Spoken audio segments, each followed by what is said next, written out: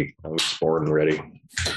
See, it must also know that I'm black, because like there's this like a local guy who's like sued the cops all over Texas for like I think like $500,000 at this point. Damn.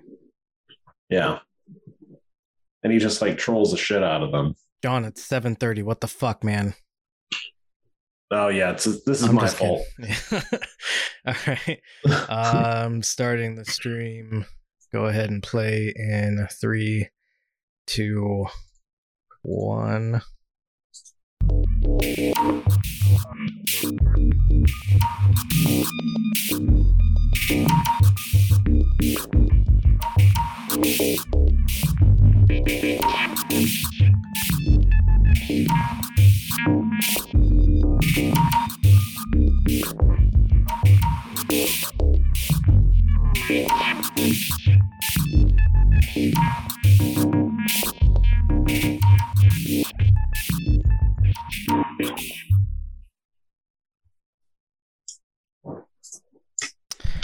Hello and welcome to the Benzo Rehab Dungeon. It is the 14th of January 2022. This is episode 75. I've titled it Assorted Topics. And then today's date. My name is Michael Deebs and I'm the host. I am joined as always by Danko Suvin from the Instagram handle @DankTheLuz. And also John the producer from the Instagram handle @Discopathic. Danko, how you doing, bud? There's a lot going on with me right now. First would be that I can't believe we're finally 3/4 of the way there. Because we did promise everyone that once we hit 100, yeah, the thing, but also you name episodes before we record them. Yeah. This is the first time. No, I do it all. Well, I just did it this time because it's not very clever or unique or anything. Yeah, so it's like it's an anti-joke. But in order to like have a graphic for the YouTube ahead of time, I necessarily have to kind of name it a little bit. Well, I guess that actually ends up bringing me to. Do you have a follow-up question? Not a question, but kind of a general philosophical statement. Oh, okay. Which is that I'm really kind of offended by the techno-determinism involved in this. Yeah, I knew it was going to be something like that. Either some kind of determinism or what's the other one? Robot bad.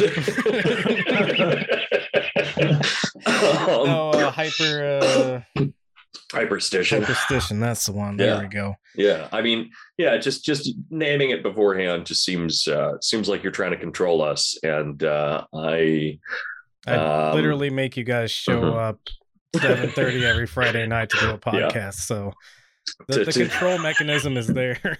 Yeah, society. Yeah. Well, here's the big, almost meaningless question I get all the time. Go ahead. Is the Benzo Rehab Dungeon a society of control or a disciplinary society? It is absolutely. Yes. This seems very disciplinary. It does seem really disciplinary. Yeah, a lot of discipline here. Yeah. Go ahead. I don't know. I'd say it's a society control, but to answer your question, I'm really sick right now, so I'm going to be useless and irritating. So. Like one How of those, are you, John? Like one of those Fox News cowards. I mean, do you care if we tell people why you're sick? No, I don't give a shit. Okay. You got the Rona. Yeah. Double Rona. We don't know what variant it is. Is that true? We don't. I assume it's the one that everyone in the world has right now. That does seem like a pretty plausible. Yes. But yeah, so I wanted to, because one of the Fox News like main hosts, one of the 5 or whatever I think it is, got corona, and so now they're the 4. Well, no, they all went remote like cowards. Oh, yeah. I wanted you to come over in studio today so we could. Well, that's why I'm here in studio today. Well, yeah, you are in studio. Yeah, like we were kissing before we started this. Not a bug chaser. I'm just more brave than the Fox News hosts. Is all. That's true. John couldn't make it as always because he's in Texas. Yeah, that's true. Yeah, no, that's also my fault. I did move away from. That's from true. you. We used to live pretty near. Like we all could have been buds hanging out on the weekend, but you didn't know one of us, and you moved away from the other one that you did know, which is me, and I'm still heartbroken. Yeah, God, how are you doing, by the way? Yeah, well, I'm even more depressed with guilt now. I was wishing for the 100th episode, today because of the title. Oh. Yeah. But but now I'm wishing it for regretting my life choices. That's fair. Why does the title connect to 100? I don't know. I'm sorry. I think because we're gonna title that something like the one where we kill ourselves. The team. What the fuck is the Always Sunny once thing? Again, making a completely unmonetizable live stream here. Good work. I mean, it's our job. 5 minutes demonetize things. So let's go ahead and jump into the episode because nobody cares about our banter. Nobody likes us, first off. No one is here to just feel like they're hanging out with people while they're stuck in their house. You and I watched a movie, and so we have another movie review of the fine piece of cinema. So I don't know if you saw the link that I put in the chat, but I timestamped it to the kitchen scene.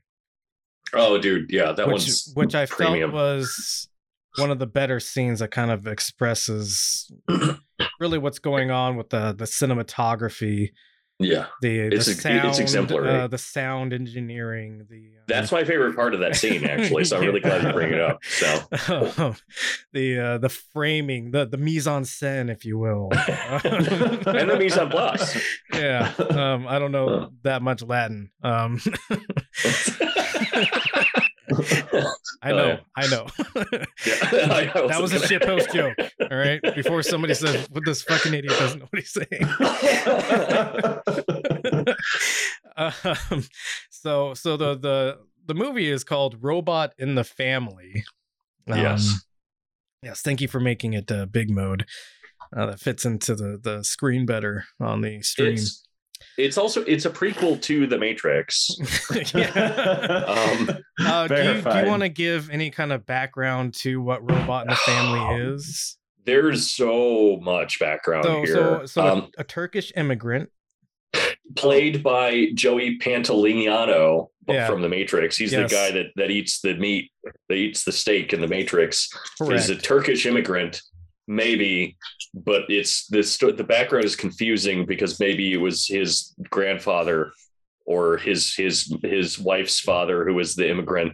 But one way or another, he's extremely Turkish. Yes, in a weird joke way. So he sounds like Barat. Well, because that guy's like an Irish person from fucking New Jersey or something. I don't know what that fucking accent is. It's the Barat accent. Well, no, I mean his like actual accent, the actor's accent. Oh yeah, he's just a New Yorker. yeah, or Bostonian or whatever. So not only is he Borat sometimes, but also he kind of dips into like Tommy Wiseau here and there the whole time. Yeah, like he is. The accent is not very consistent, which is the only complaint I have about this film. But the movie, I mean, should I give away like what my overarching take is, or should I wait on that? No. We should wait until we watch the scene, I think. But a little bit more background. A little bit more background. This Turkish immigrant, is an inventor. Joey Pantsman. Yeah, he builds a robot for some reason. It's never explained how he builds the robot either. There's a weird dream sequence before he actually builds the robot, where it's like envisioning the robot in his brain and the robot's saying weird stuff to him. Yeah.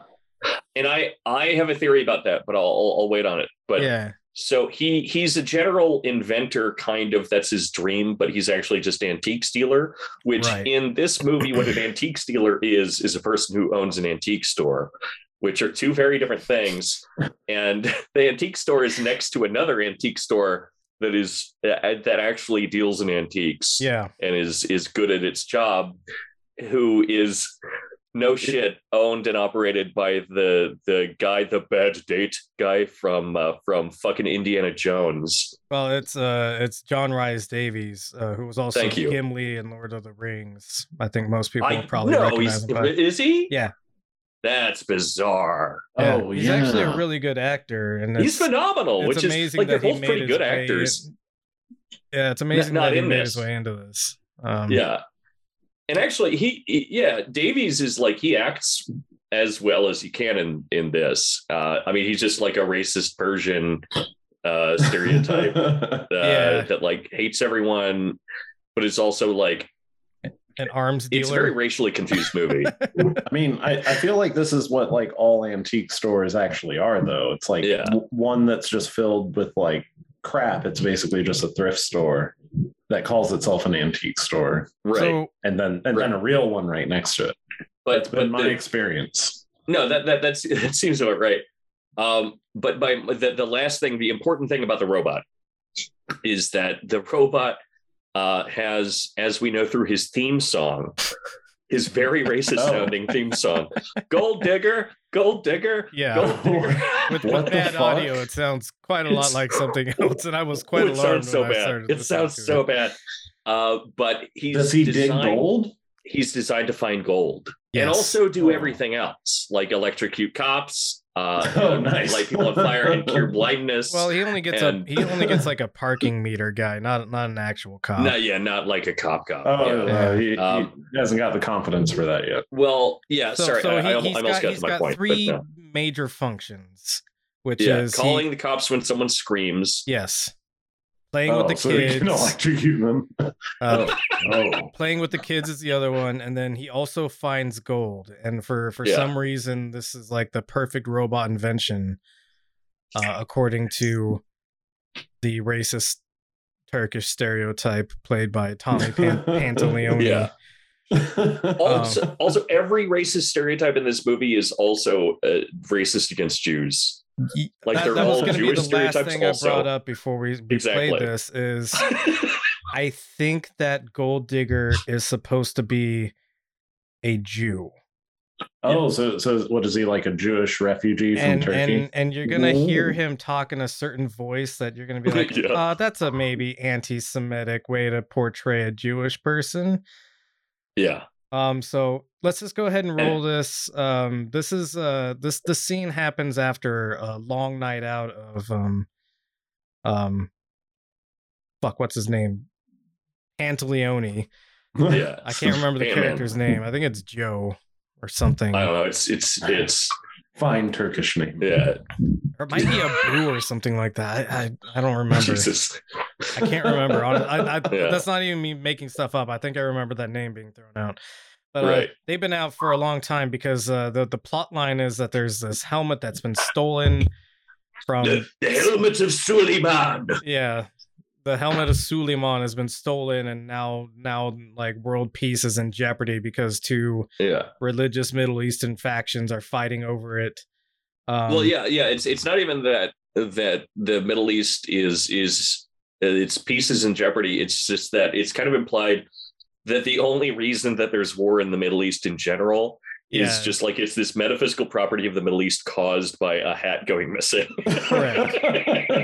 So he's been out trying to find this hat because he's pretty sure that the character played by John Rhys Davies has stolen it, but he can't find it, and the detective that he's been talking to thinks he's crazy. So he's going to be talking to the detective, and then he's going to program the robot to make breakfast for the kids. And, and one final thing, just to point this out, to be fair, before we do hit play, is that so what you're saying is in this scene, a Turkish man is blaming a Persian man for taking something from him, which seems pretty racist, but it ends up that the Persian man did take it. Yeah, well, which seems like a thing that has happened before. Yeah, probably. Anyway, and that they're all also Jewish. Yeah. Go ahead and play it, John. I'm telling you. No, I'm not crazy. Detective? Alex? Detective? I guess you didn't get the statue last night, did you, Daddy? No, Alex, I didn't. But I'm going to make a wonderful surprise for Mommy. I'm going to program Gold Digger make breakfast. Gold Digger, breakfast! Breakfast, the most important meal of the day. I think I got all the bugs out, too. Green eggs and ham. Pancakes, You like liquor waffles? cakes, coffee, Yeah, but tea, I like crime fighting better. The hardware collection. You have 5 for me like base? Have I gone crazy, or is there an echo on this video? No, there's Yes. a wee, and echo, and all sorts of awful shit. And the audio gets worse. Yeah. Oh, wow. It gets a lot worse. Also, again, we've already pointed this out, but don't program a house help machine called Gold Digger. And don't say it in that accent. Don't do it. Oh, my God. Continue, please.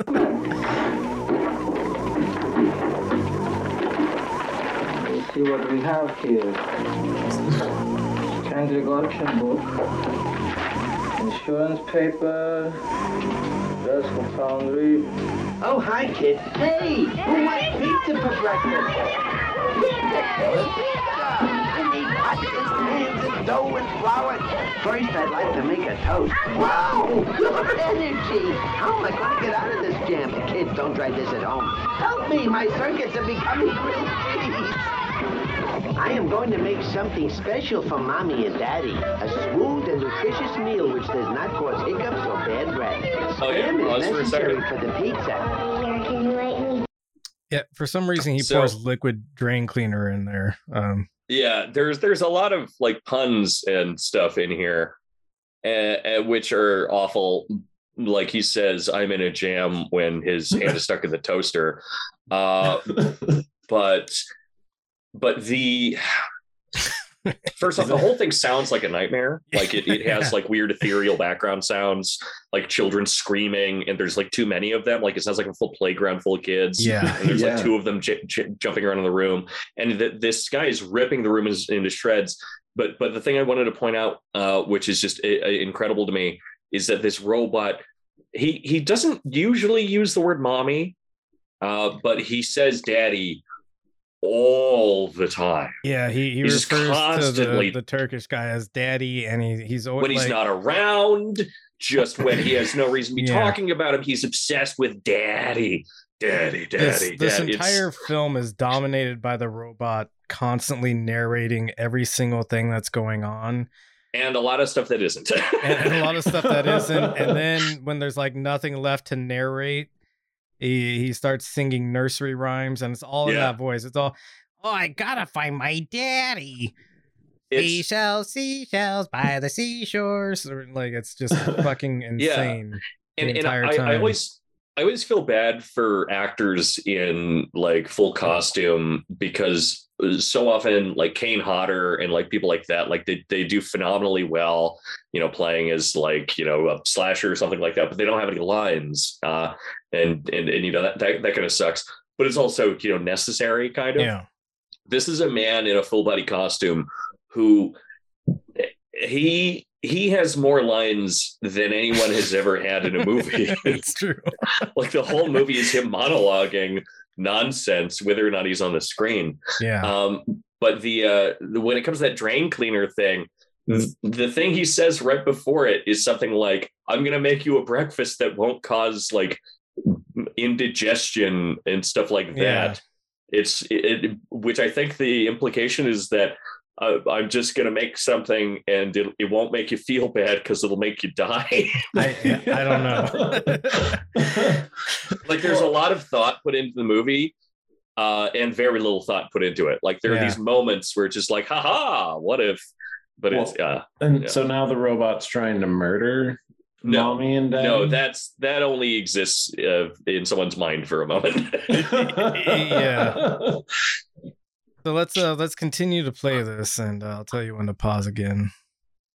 TV dinner. Sure, one TV dinner coming right up. TV or not TV, that is the question. And kids, don't forget to share. He's Now putting you the can watch TV cartoons with your in dinner, the Richie, microwave. but don't eat too much, it will spoil your breakfast. That's a TV dinner. Uh-oh, I think I will take this to the shop and sell it as an antique. Now for the pizza, we need flour. Oh, I'm a pizza person. sorry, I'm Cindy. gonna show mine. Something to mix them in. Everybody get down on the floor and mix the dough. Pizza party, let's have fun. Don't call Mommy yet, kid. We want this to be a surprise for her. Uh-oh, pizza explosion. Yeah, this is Kids, the- get the sauce and anchovies and pepperoni. Ride 'em, cowboy. After breakfast, you can all ride me. Aren't my bananas? Not only is food good for you, but it's also fun, too. Food fight! Where should we make the pizza, kids? On the floor, in your head, or in the oven? Decisions. Come on, let's play. Oh yeah, Johnny, Mom's coming. Let's go. This is a movie about war in the Middle East. Help us make the pizza. 158. Go ahead and pause now. I don't know if it's going to be immediately after this or if it's worth watching to get to that point. But I think the next time we see the kitchen, which might actually be a little ways from now, Yeah, it is covered in cum. that's true. Like it is almost impossible that they didn't mean for it to look like it was covered in cum. Yeah, this is Yeah. a very weird movie. Daddy. Right? There's there's like a weird foot fetish scene in it. Oh yeah.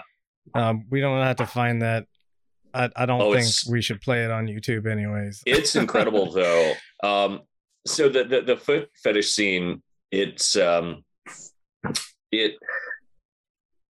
so Joey Pantman, he goes into this bone doctor, this osteopath's office, which is maybe one of the most bizarre sections of the movie. It's pretty weird. Where the osteopath is also an antique collector, because of course he is. Yeah, everyone's an antique And- collector here.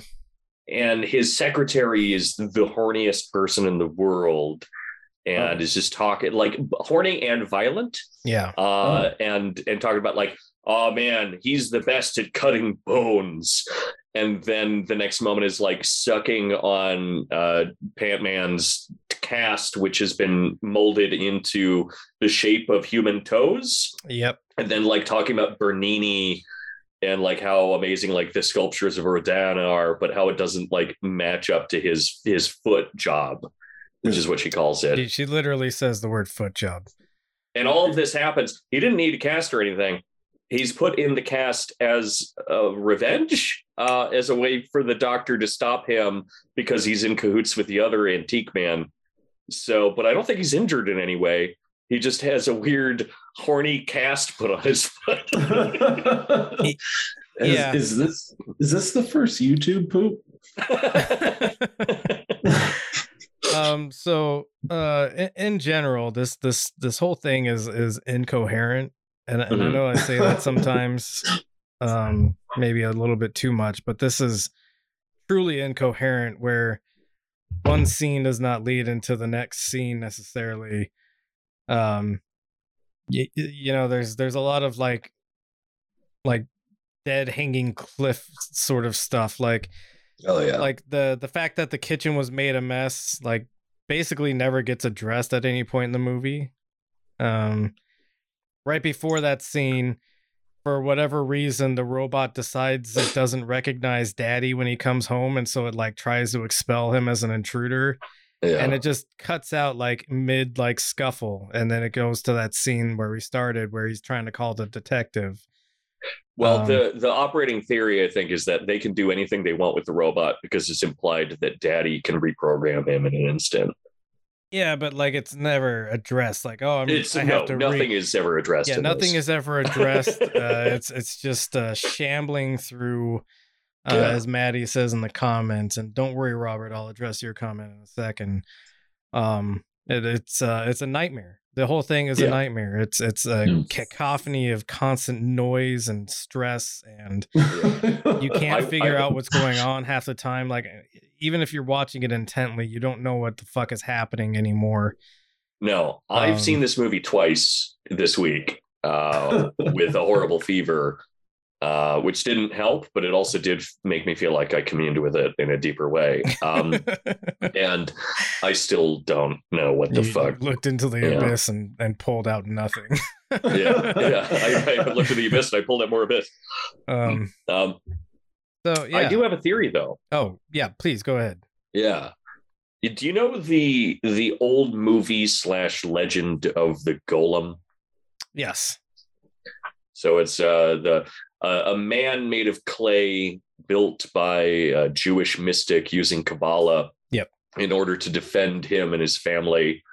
And it's always implied that the Golem is not quite a complete person because people can't do the act of God, which is producing people. Shit. So you can't fuck it, or it can't fuck you. You can fuck it, and it can fuck you just fine. Yeah, I don't think that's the it's moral never issue. Entirely there. It just never feels quite right.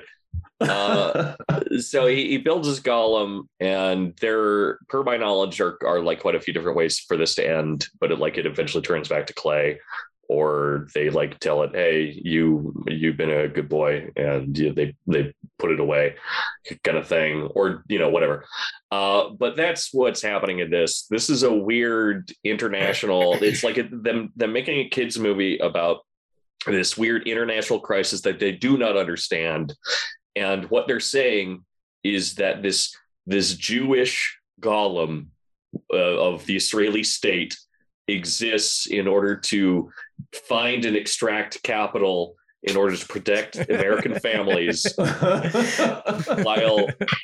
while the Turks and Persians and people who are maybe what these people view as like satellites or approximate of those Arabs among them, which are not those things, are in conflict, but also some amount of cooperation, and how really the problem is that there are a couple of bad actors that want to hold on to like the history of the place.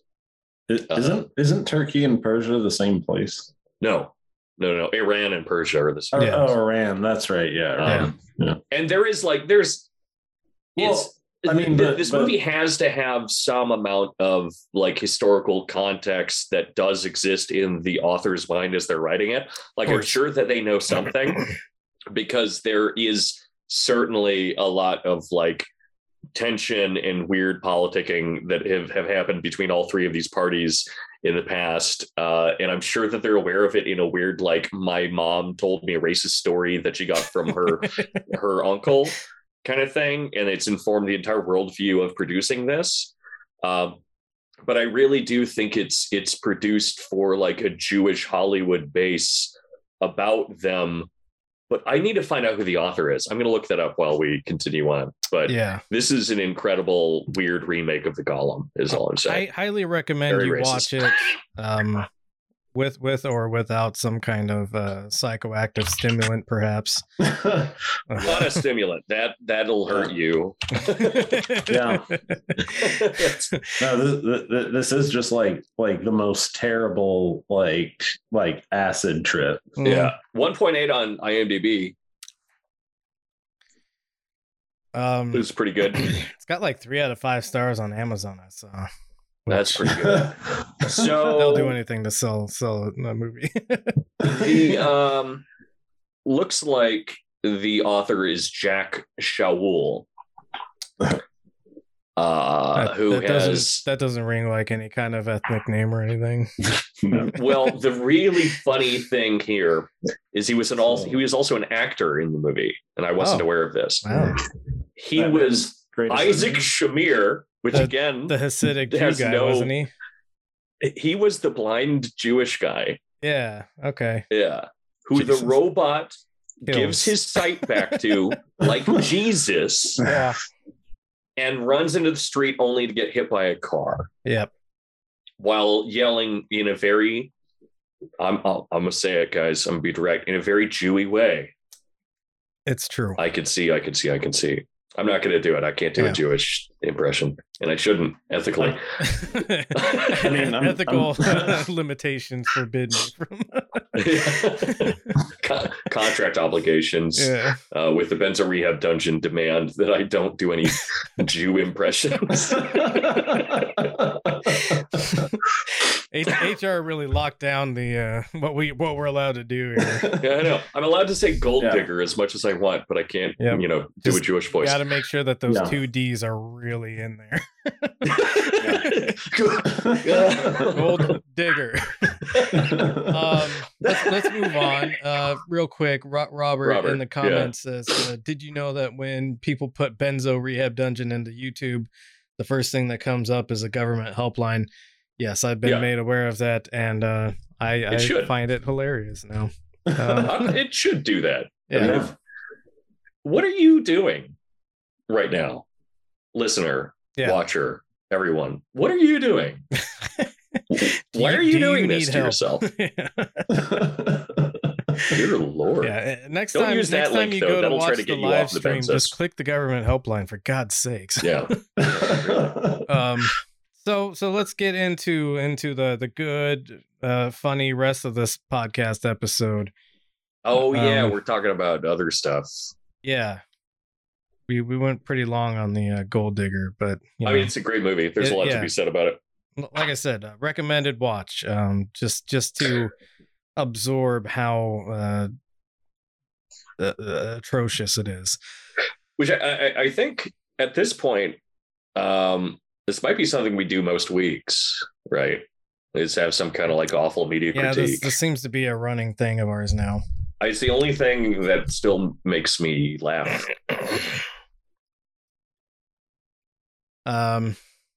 So there was a fire in.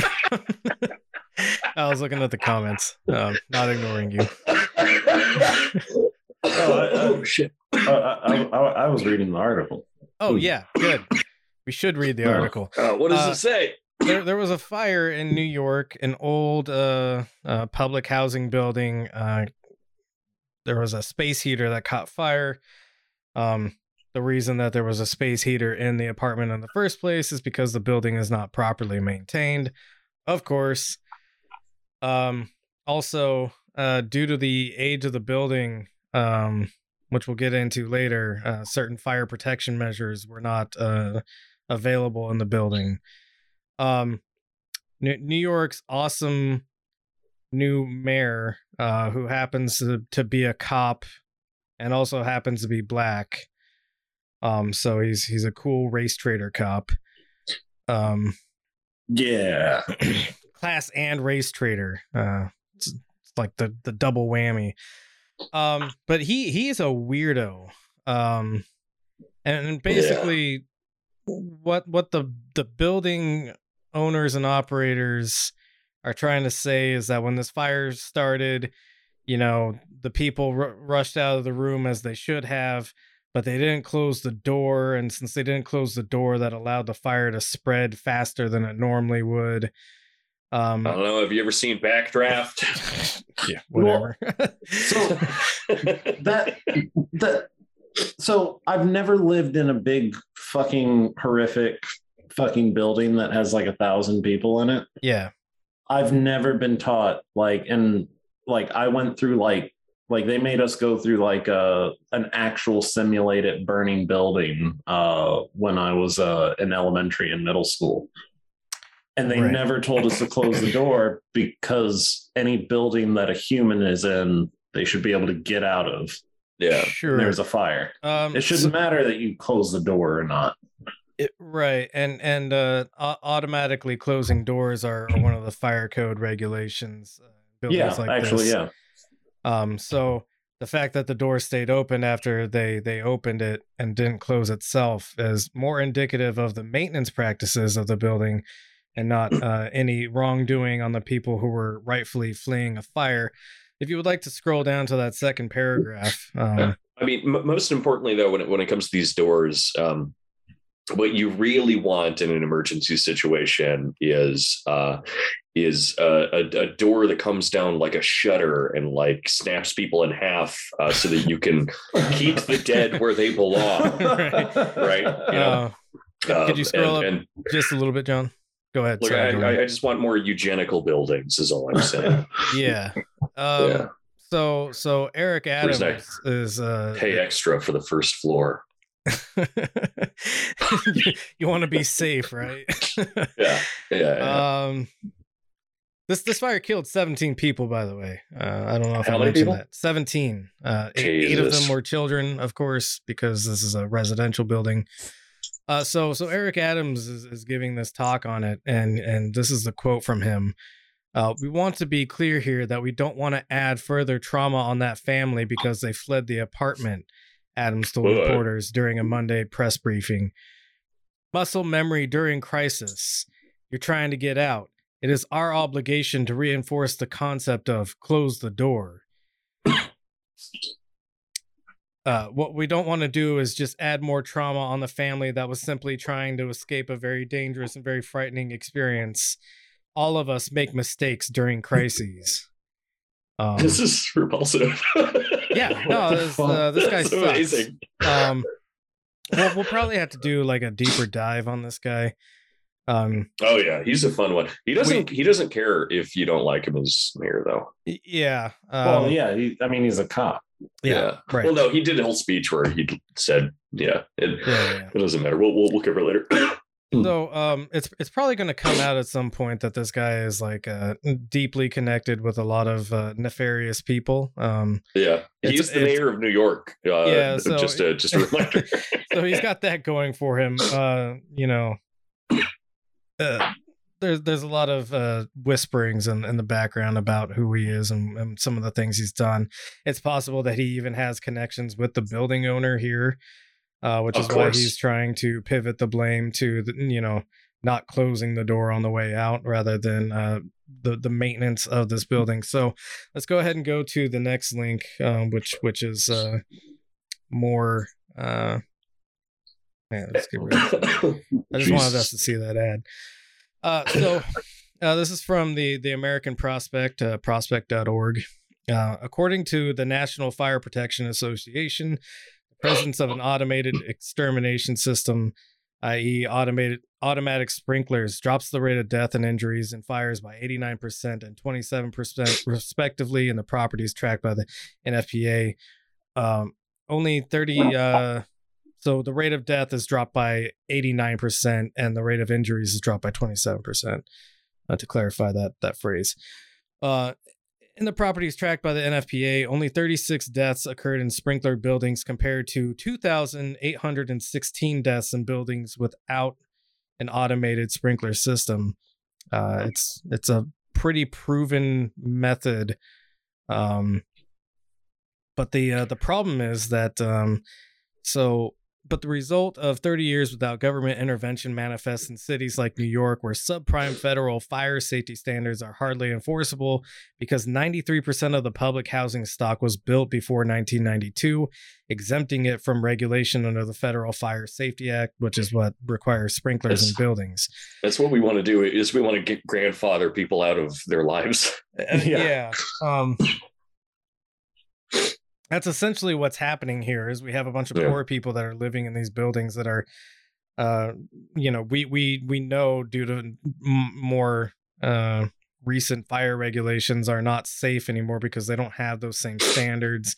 They don't have the same egress standards. I think this building didn't have an exterior like fire escape like a lot of buildings have. Or anything like that. So it was an internal staircase that everybody had to use in order to try to get out. And that's why 17 people ultimately died.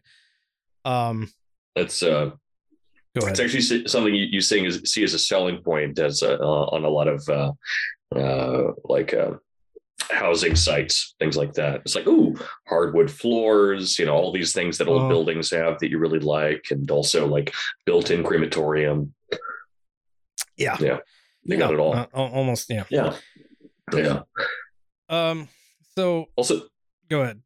No, I mean, just I'm trying to find the name of the place, but I can't find it right now because I suck. But there was the British building that Grenfell quite a few Tower. years ago now. Yeah. Oh yeah. Lit on fire because of the kind of like paneling that was used, and then everything went to shit. And it also didn't have things like, a lot of these systems. But the thing that I always end up hearing from like fucking weirdo libertarians when we're talking about these kind of things is that, well, we do have a certain acceptance of like a certain amount of violence that occurs inside of our lives and our society. Right. Yeah. It's also like a Zizek point, right? Which is that like we have cars that go over 50 miles an hour because of the fact that we're willing to accept a certain amount of violence in order to make our society work. But the difference between having cars that go over 50 miles an hour and bedrooms that don't light on fire is that well, there are a lot of differences, believe it or not. Yeah. But the one that I might want to highlight is that you don't fucking live in your car usually, and your children don't live in it either. What if you get a race car bed? A race car bed? Yeah. Oh yeah. It depends if it can go over 50 miles an hour, I guess. Lib cook.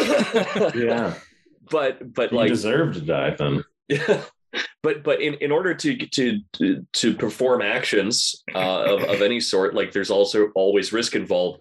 But the point of having a home is that it's a place where you're not necessarily involving yourself in risk. Every moment's like an that's adventure. the point. Anyway, it sucks. Yeah. Let's see. Go ahead and scroll down a little bit.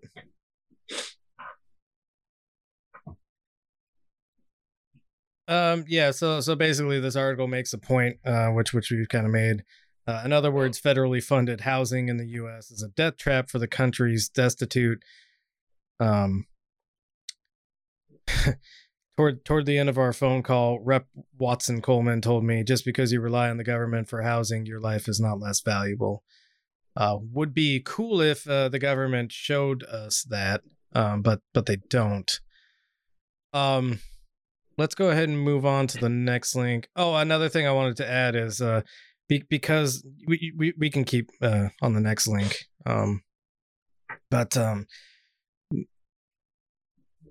So the landlord landlord company, property manager, whatever you want to call it, right, is claiming that they were technically up to code. Technically is the best kind. Yeah. Technically being up to code is the best thing you can do.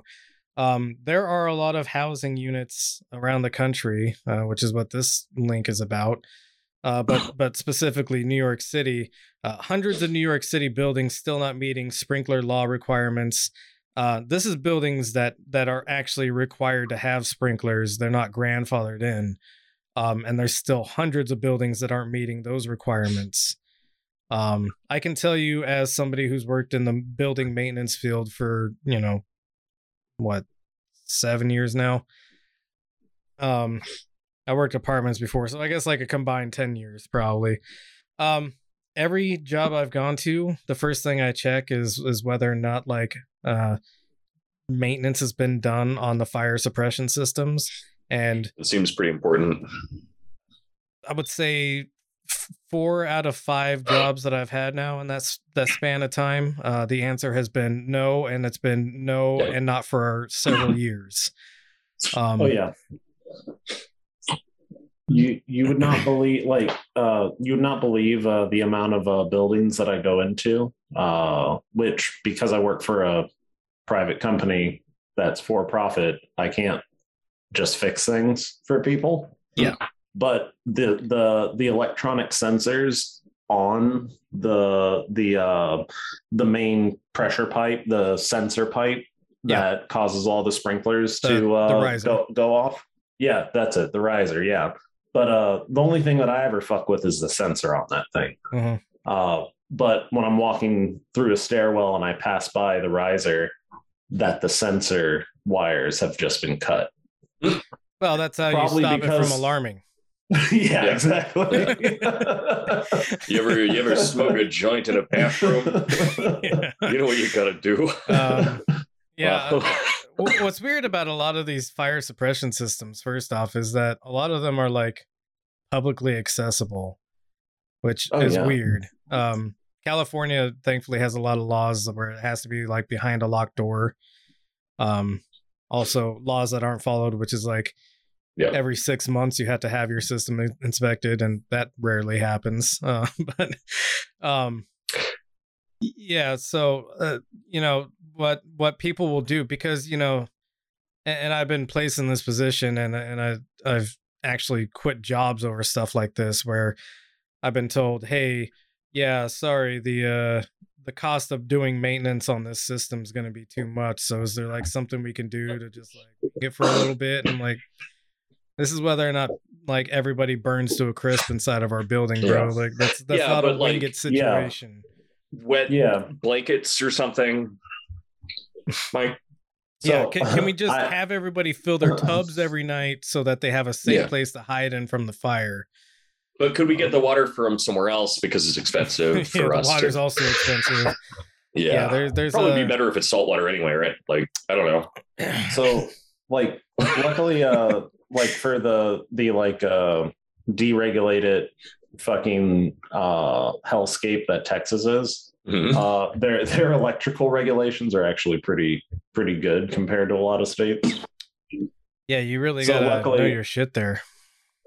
Yeah, no, and luckily, like I went to a place where they're like, can you fix it for now? And like basically, like they had a bunch of like sub panels all over like a mobile home sales lot, and it was like held together with like tape and fucking shoestring, the electrical system, and it was just like basically they had like 8 small electrical fires a day.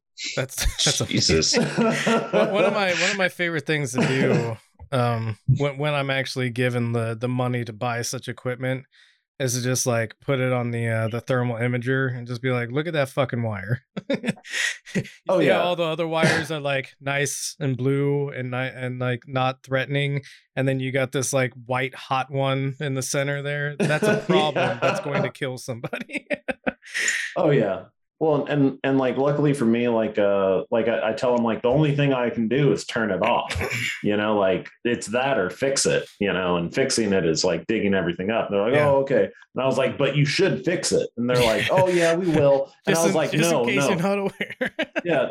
Well, like I started putting caution tape up all over everything, and Yeah. they're like, whoa, what are you doing?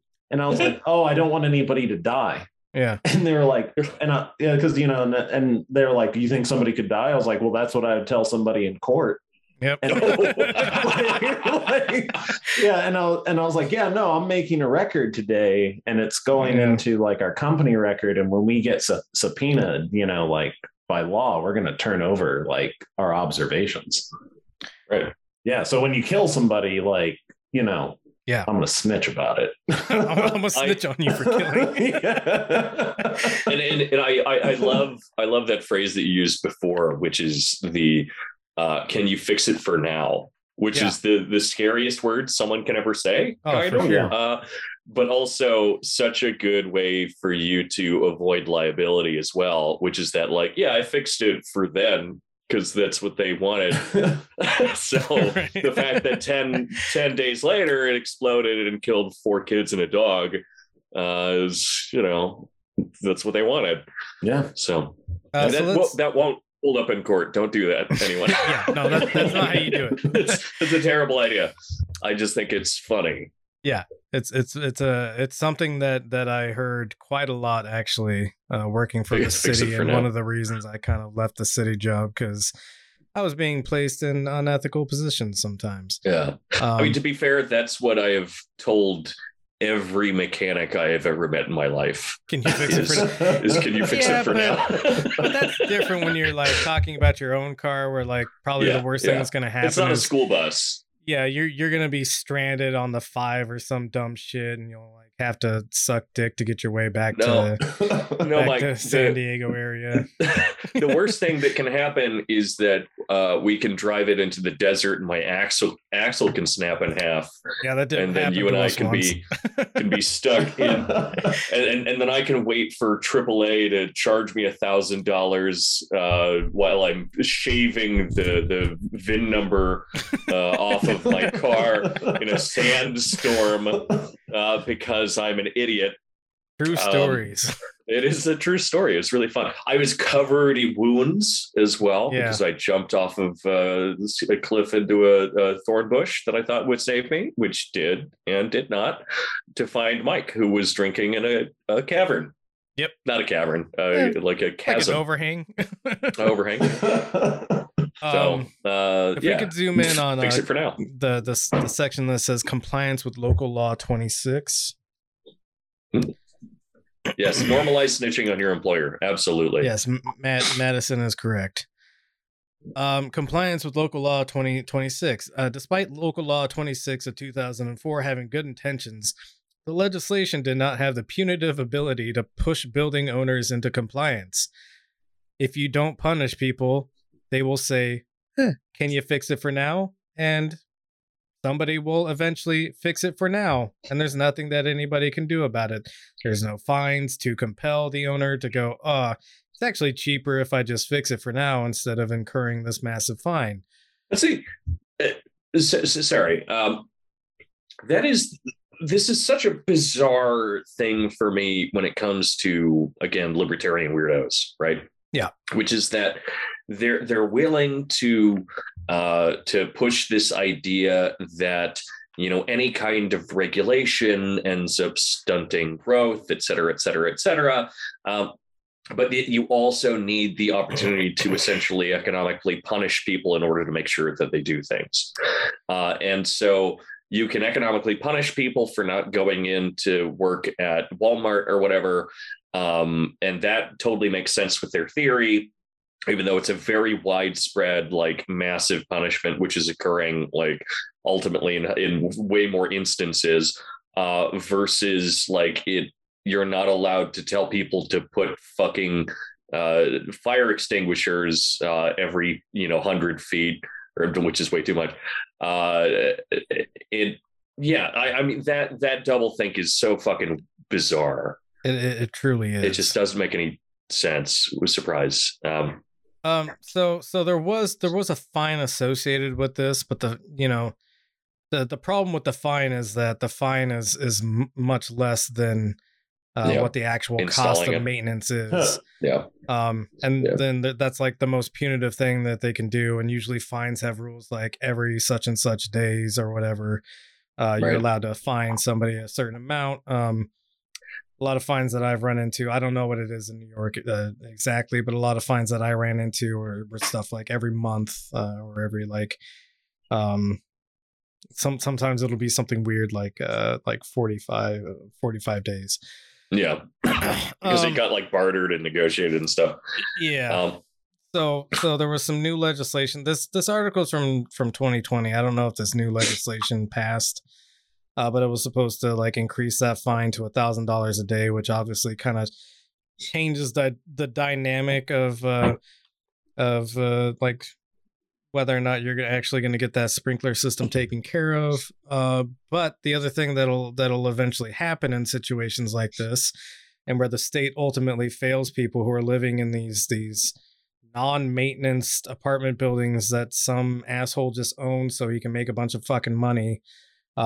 And he has no liability for, because the owner will hire a property manager and say, it's all on the property manager. The property manager is a company, and companies, as we know in the past, can't really actually be punished for anything. And there's this weird mythology where, and anybody who works for the company also can't be punished because they were just doing what's best for the company, which is to make profits. And the company is actually the bad thing. So we'll punish the company by saying it's bad. We can't send it to jail. We can tell it to dissolve itself. But then all those people that used to work at the company just make a new company. Yeah. So I like what they do in India. is this like a chopping off hands India? thing?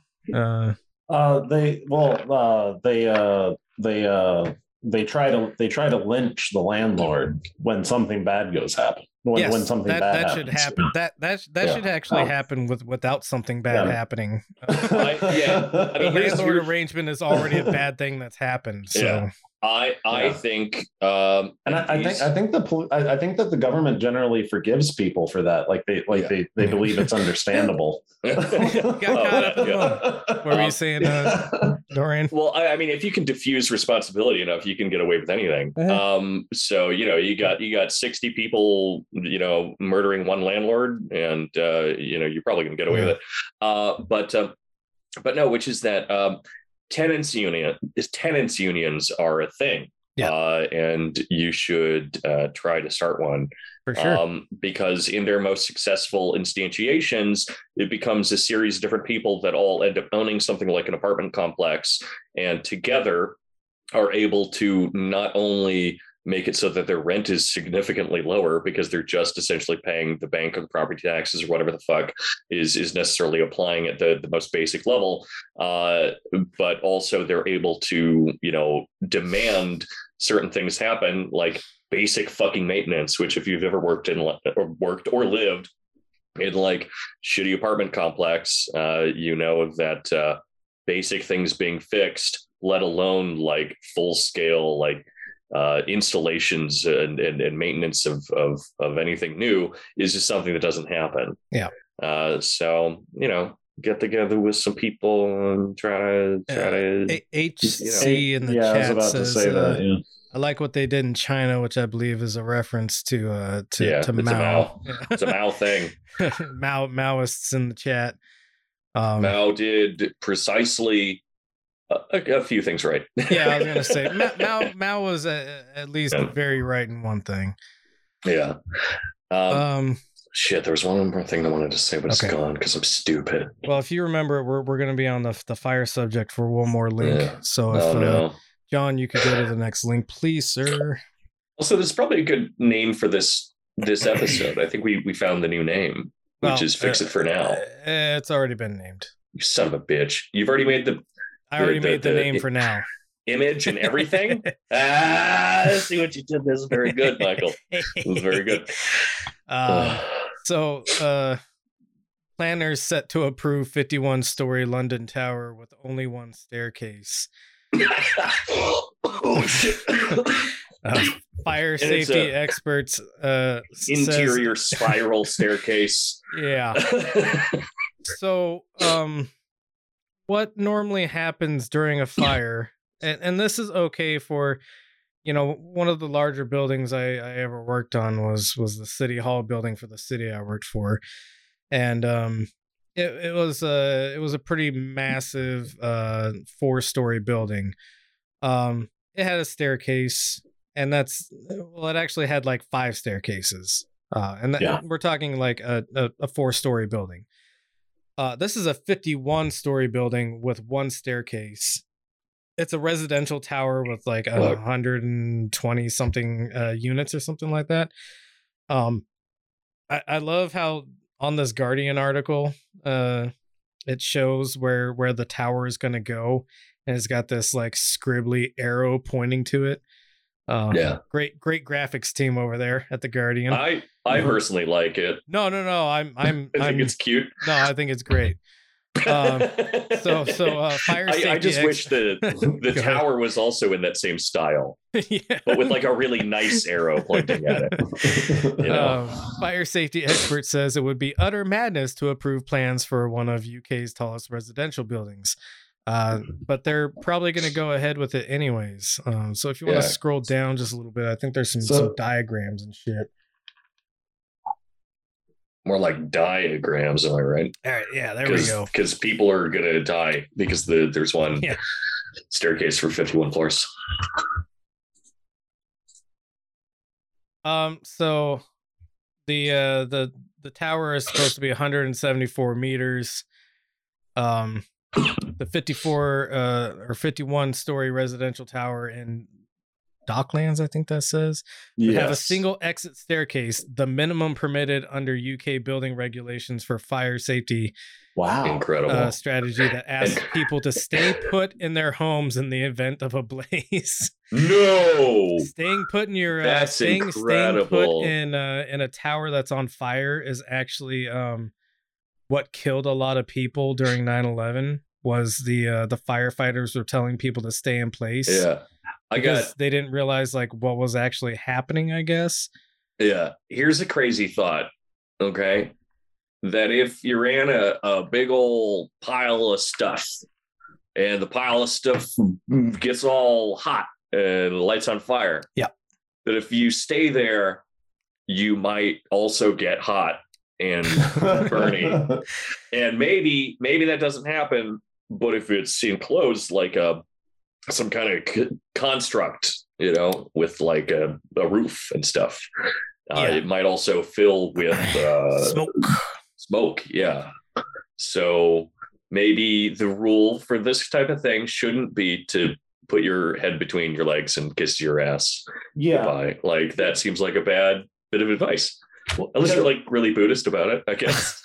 Yeah, it's cool. Well, cause like, which also this one staircase fucking per building thing seems like outrageous. That I know that the fucking National Fire Code doesn't allow new buildings of this size to only have one staircase in this country. Oh, that's where you'd be wrong. But that's for a different time. So yeah, not all states are observant. Yeah. But these codes are the minimum. So like this engineer is that, I designed the minimum. This building is going to come out 100% perfect how I design it. And so I'll design it at absolutely the minimum. So a couple of important things here on this graph. Which is not going to happen. On the graph is that the staircase only goes through 3 floors. The rest of it is a slide. 128 into meters a meat grinder. is where, 128 meters is the international building code where most countries say, once you reach this height, you need to have at least a second exit. It's so good. That's man. still not enough.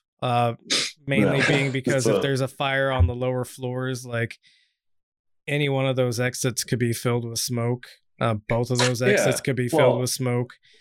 Have you seen the new how staircases are supposed to be done at buildings of a certain height? No, I don't think so. Certain floors are just big giant mechanical shutters. Oh yeah. Yeah. to let smoke out. Yep. Cool. Yeah, great. Ooh. we gave it a vent. We all know that smoke goes exactly where you want it to all the time. There can never be anything like an outside pressure that's greater than the inside pressure that maybe keeps the smoke inside because of winds or whatever. So you brought up Grenfell Tower earlier. Yeah. And on this graph, we have this nifty little thing that says 67.3 meters Grenfell Tower. Grenfell Tower killed something in the range of like 130 people, I think. Yeah, something fucking incredible. And that's half the size of this fucking thing. Oh, sorry, 72 people. I was thinking of a different event, maybe. 72 people died as a result of the fire that engulfed the tower in 2017. The building had a single staircase, which was quickly inundated with smoke. The point I was just making. Please go ahead. Oh, what? Dorian, you were saying something and I cut you off, I think. Oh, I might be too stupid to remember, or else that's not true. I'm not sure. Okay, well, sorry. We have a follow up then, pivoting away from stop making buildings that will roast people. I mean, that's the theme of the show now. Is make building bad. Don't do it. Join the Discord, and you too can talk in the Building Bad channel. That's true. And hold on. There's a comment in the chat. It's from HC, capitalist to Buddhist pipeline. Fucking real though. Western Buddhist. I mean, very specific type of Buddhist. I actually but have this is problem. real as shit. I have a problem with that statement. There's nothing in Buddhism that is anti-capitalist necessarily, I would say. No, I think there is, but it depends on the type of Buddhism. Aren't there a lot of capitalists like Zen Buddhists though? Yeah. That's what I meant. Yeah. Right. I mean, there's two those are some of the most like prominent sects in China, I believe. Right. Well, yeah. I mean, it's definitely a phenomenon that exists, but it's the same thing with like Christianity, right? Where you have. Generally speaking, if you look at it, you kind of feel it through. If you want to be a good Christian, you should probably be like somewhat aesthetic, stuff like that. It's probably the right thing to do. Right? But you have a whole lot of like rich motherfuckers that are like abusing everyone and using Christianity as their reasoning. And I certainly think that Buddhism has a tendency to also be really useful for that, because it's like, it becomes mindfulness at that point. It's like all the rest of the Buddhism stuff is like put out the window. It's just about like, well, I don't want to suffer anymore. And then that's my whole philosophy. And like, I'm going to listen to Alan Watts and like think about how enlightened I am. Very, very mindful of this flow of the money exchange. Right, exactly. Versus like, other forms of Buddhism that I think are more right. I don't know. I like Buddhism. But I think the Zizek is definitely really right about a lot of Western Buddhism simply being used to amplify and like salve the wounds of people experiencing capitalism so they don't do anything about it. I love that, because I think Buddhism gets kind of conflated with Stoicism a lot. I mean, they do have some similar things about them. Very similar, yeah. But Stoicism in the Western understanding is like, I'm Marcus Aurelius, I'm an emperor, and everything I do is as an emperor.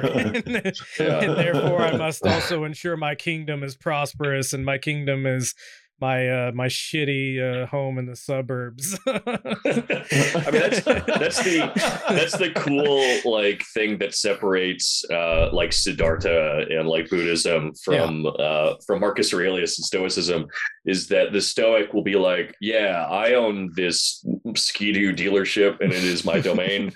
And when my ex-wife calls me the F slur, I won't let it hurt my feelings. But I will choke her and get the cops called on me. But I won't be angry about it. Yeah. I'm acting logically right now. I'm not even angry right now, Karen, you bitch. But on the Buddhist end, you have a guy who's just like, well, I am the king or the prince or whatever the fuck, and I think that sucks, so I'm gonna do something else, which is nothing. Yeah, and that kind of rules, a little bit. I think Zizek should revisit Buddhism a little bit with his whole "I prefer not to" thing, and start, I don't know, meditate for 40 days under a Bodhi tree or whatever. HC cool. Says, fuck Stoicism. All my homies hate Stoicism. I want to say, if you want to meet the most annoying person you can possibly talk to, find somebody who like in their like page bio or whatever says that they identify as a Stoic, and I swear to God, you will hate that person immediately. Fuck Stoicism. All my homies allow themselves to have feelings. So we're gonna move to a different subject of buildings now. No bullshit. Which is not buildings that burn people to death, but buildings that may fall over at some point. Okay, I was hoping you were going to say freeze people to death. No, we've got a 25 second ad that we have to talk through. So, hell yeah, the Millennium we should Tower, talk about Buddhism more. Which is one of our, because I made it so, one of our cases that we're following in real time, because this is incredibly interesting to me. It turns out that it's tilting 3 inches per year. It's beautiful. I think we watched that nerdy guy. Go ahead and pause it here, John, so I can set this up. we watched that nerdy guy, I think last time, who kind of was like, "Hey, the engineer said it's okay, so it's fine." Yeah. Trust the science. Yeah, trust the science sort of people. But you know, the engineers said it's fine at the current 26-inch lilt that it's at. If it keeps tilting more, that's bad. I think the current like projection is that like 2 years from now, like none of the plumbing in the building will work anymore because any of the like expansion connections, you know, because buildings shift, of course, we all know that. Even like a regular home will shift and settle, you know, that's like where you get the creaks in your house here and there. So you know, a lot of connections like from the main to your house will have a certain flexibility in them, but like, you know, there's only so much flexibility that's accounted for. They don't plan for your building to tilt like, you know, another year at this rate, and it'll be tilting at 29 inches from where it normally is supposed to be set. It's like your doctor. You go in, you're like, my blood pressure is pretty fucked up. It's like 150 over 100. I'm worried. Is this a bad thing? He's like, you're not currently having a heart attack. Right? Yeah, exactly. Your building has not currently fallen over, so we're still golden. But it could always get worse. Go ahead and make the video big, John. There's a oh man, that poor woman got stretched. Yeah, that's a stretch duck. Well, now we're demonetized. Yeah, demonetized HC for sure. says that they only know real Buddhists. So I'm sorry, HC, that I shit on Buddhists. You know, only no real ones. Yeah, no real Buddhist would ever do that. So we're the arbiters. There's a stunning admission that happens in regards to we talked about how the drilling of the new piles actually made the building like sink further and tilt worse. Yeah. We're gonna get some amazing information out of this. John, go ahead and please play the clip. Oh, fuck. Specifically about current testing recommendations. So today, we are just actually 9 days short of marking the 2-year anniversary of when we started formally responding to the pandemic here in Santa Clara County. Oh, so what the hell is this? Closing in on our 2-year anniversary. Yeah, this is wrong. This is the wrong. I was like testing. No. This is multi-purpose. And we are still in the throes of the Pause that shit. Scroll down, maybe. Hey guys, did you know COVID is still happening? That's our next bit of news. Man, what the hell happened to this goddamn link? Oh, that's maybe weird. Let me try refreshing it. Maybe try refreshing it. Oh, another. Maybe it played through or something. Another ad for 25 us. seconds. No, because I did this all early. So I could play video games, but maybe I forgot to pause the actual news article. I think you may have. If it played silently in the background, that's probably what happened. Yeah. You and I were playing No Palm Man's Springs, by the way. Never. Okay. Ever. Yes. This is the video Springs. we need. It's looking a lot more familiar now. Yeah. So yeah, unmute it, make it big. And then play that son of a gun. Stretch mode. Well, it is another misstep for the Millennium Tower. The engineer responsible for the troubled tower acknowledged today that they didn't give the contractor any direction on how to support the foundation without causing that building to lean even more as a result of that deep digging. NBC Bay Area's investigative reporter Jackson Vanderbecken has today's revelation.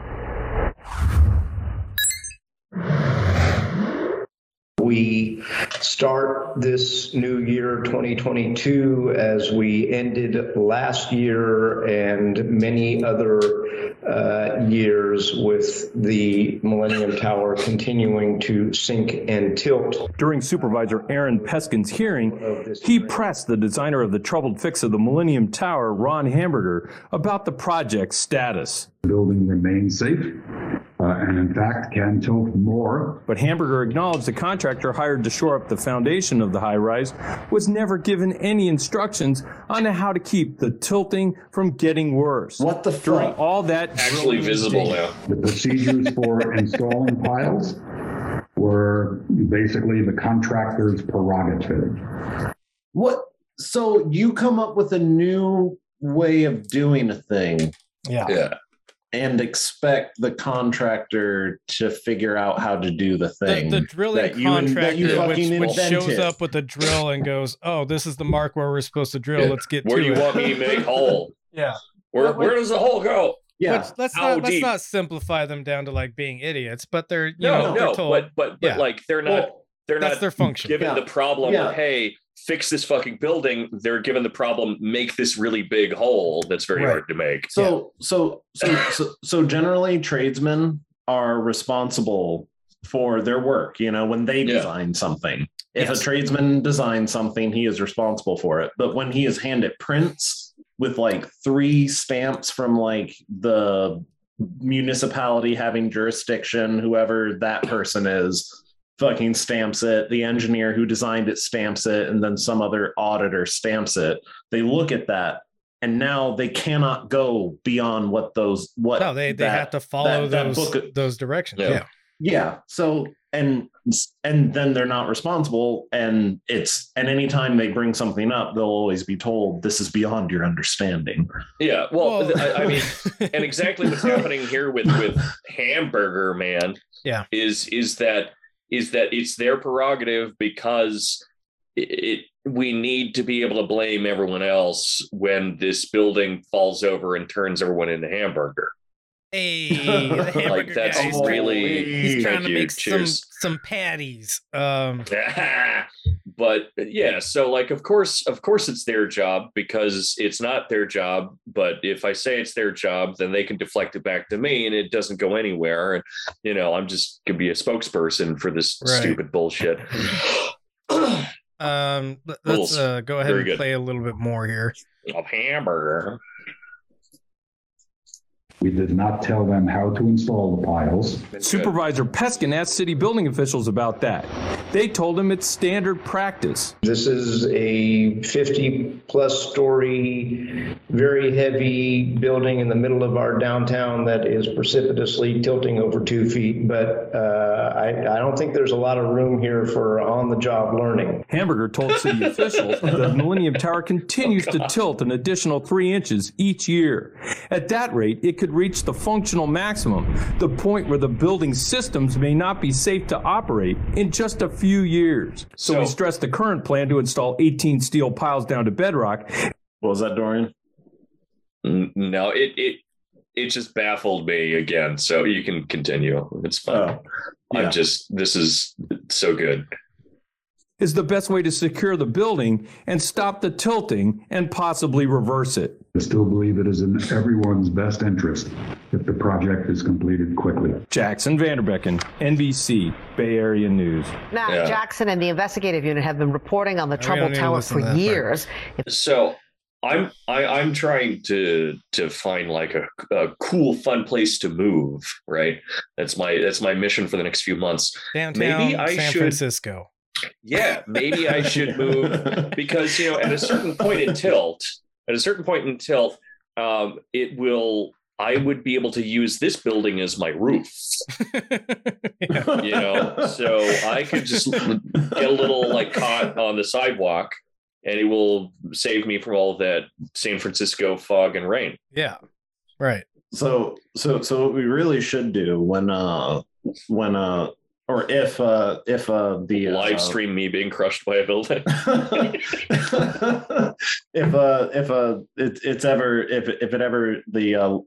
the leasing prices for an office on the Millennium Tower becomes oh no, it's residential. It just tanks. Oh well, I mean when they repurpose it to whatever. Oh right. Yeah, because it's just a like condemned like hellscape. Mm-hmm. We should start recording the podcast right off the top floor. Oh yeah. Yeah. Oh, without a doubt, dude. And then we can live stream it like falling over, you know? Yeah, we would have to arrange it so that there's a window behind me, and so you can just see the ground behind me through the window. You just go straight down, like the building's sideways. You're like strapped. But I mean, yeah, when San Francisco finally becomes Mega City 1, and you know we're all like flooding in there, and I've changed my name to Mama, and I have like facial scars, and like we're all taking slow mo. Then you know, we'll. I don't know. I feel like that's the end point in the Benzo Rehab dungeon, and then like some super cop that's like he looks just like Carl Urban, and he's the judge, jury, and executioner, comes into our mega city structure and begins murdering all of us, and eventually, like I bring out my machine guns, which are like lining all the railings. True, and I'm trying so hard to remember what happens in that movie. I was gonna say a really cool like quip. I think I get kicked out the window. A really cool quip that Carl Urban could say is like, "I'm here to fix this crooked city." Huh? Nice, that's really good. Yeah. Let's write a movie. Let's write the new Judge Dredd movie about the Millennium Tower in San Francisco. It's like Shaft, the plot of Shaft, but a building inspector. Dude, fuck yes. Honestly, that rules. Judge Dredd, but Judge Dredd is a building inspector that's also given the authority to like lethally execute his commands. Yeah. No, see, it's got to be like Shaft, where he takes the authority to execute his commands. Oh, okay. Yeah, I'm not actually familiar with black Shaft. Motherfucker. Yeah, I'm not too super familiar with Shaft, to be honest with you. Watch your mouth. Yeah, sorry. Shaft is I guess what did Cornel West calls them survivors, not race traders. Okay. because he's nice. He is very nice. Shaft was a race trader who becomes reformed because he realizes that he can't work within the system. Got to work outside the system. Yeah, he's got to work outside the system, and then still things upholding actually the merits of the system. No. He doesn't give a fuck. No, he doesn't give a fuck. Yeah, no, it's it's more of like a anarchist Avenger or something. Yeah, okay. But, he puts his dick in everything, and he's friends with everyone except for the people he's not friends with. Shaft rules, honestly. Like blaxploitation movies are kind of incredible. All right, well, I'll check in on that. Yeah, they definitely can be. Yeah. Anyway, so that's our update on the Millennium Tower, which I posited earlier in our building episode that this thing is gonna fucking fall over in our lifetimes. Whether or not it's like purposeful deconstruction or it just fucking falls over one day, remains to be seen. I really want it to fall over in the wrong direction. Just somehow, like they build the hydraulics and they overdo it, and it's like like a cartoon, like they jack it up too quick, and it just like goes boing, boing, boing, and then like vibrates in the wrong direction. No, exactly, like it's catastrophic, and it's beginning to fall, and they're just like, oh fuck, we have one last chance, and they're just like, turn on all the hydraulic dicks that we have poking in the ground, and they do it. And right before it's about to crush like a little kid holding a puppy, it fucking flings itself in the other direction, and that'd be based. Crushes everyone who's ever worked at a startup. Good, yeah. No, they're in Palo Alto. Never mind. Somehow it accidentally goes to Silicon Valley, and that'd be so hot. Yeah, it like flings itself through the air and crushes Google headquarters. Yeah. Millennium Tower. That's the Y2K I was thinking.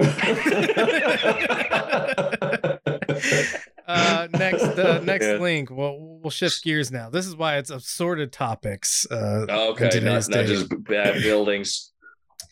Yeah, so almost Bad 2 boy years into the buildings. pandemic, empty flights are still hell yeah. frying the planet. John, if we could zoom in so I can read the text. And then scroll down to it. So fucking needy. Sorry. A major airline has revealed that it is making 18,000 unnecessary flights this winter. This winter. Yes. This season. This friends. season, 18,000 unnecessary flights, prompting environmentalists to call for rules around Europe's airport slots to be reviewed. The Lufthansa Group, which includes Brussels Airlines. We're getting to it, John. Just be patient, please. Brussels Airlines, Austrian Airlines, Eurowings, and Swiss is having to fly empty aircraft just to keep its takeoff and landing rights at European airports. Apparently, there's a quota you have to fulfill if you have so many flights planned and you don't fly at least. Could you scroll down a little bit so I don't get the number wrong? It's like 70. Keep going.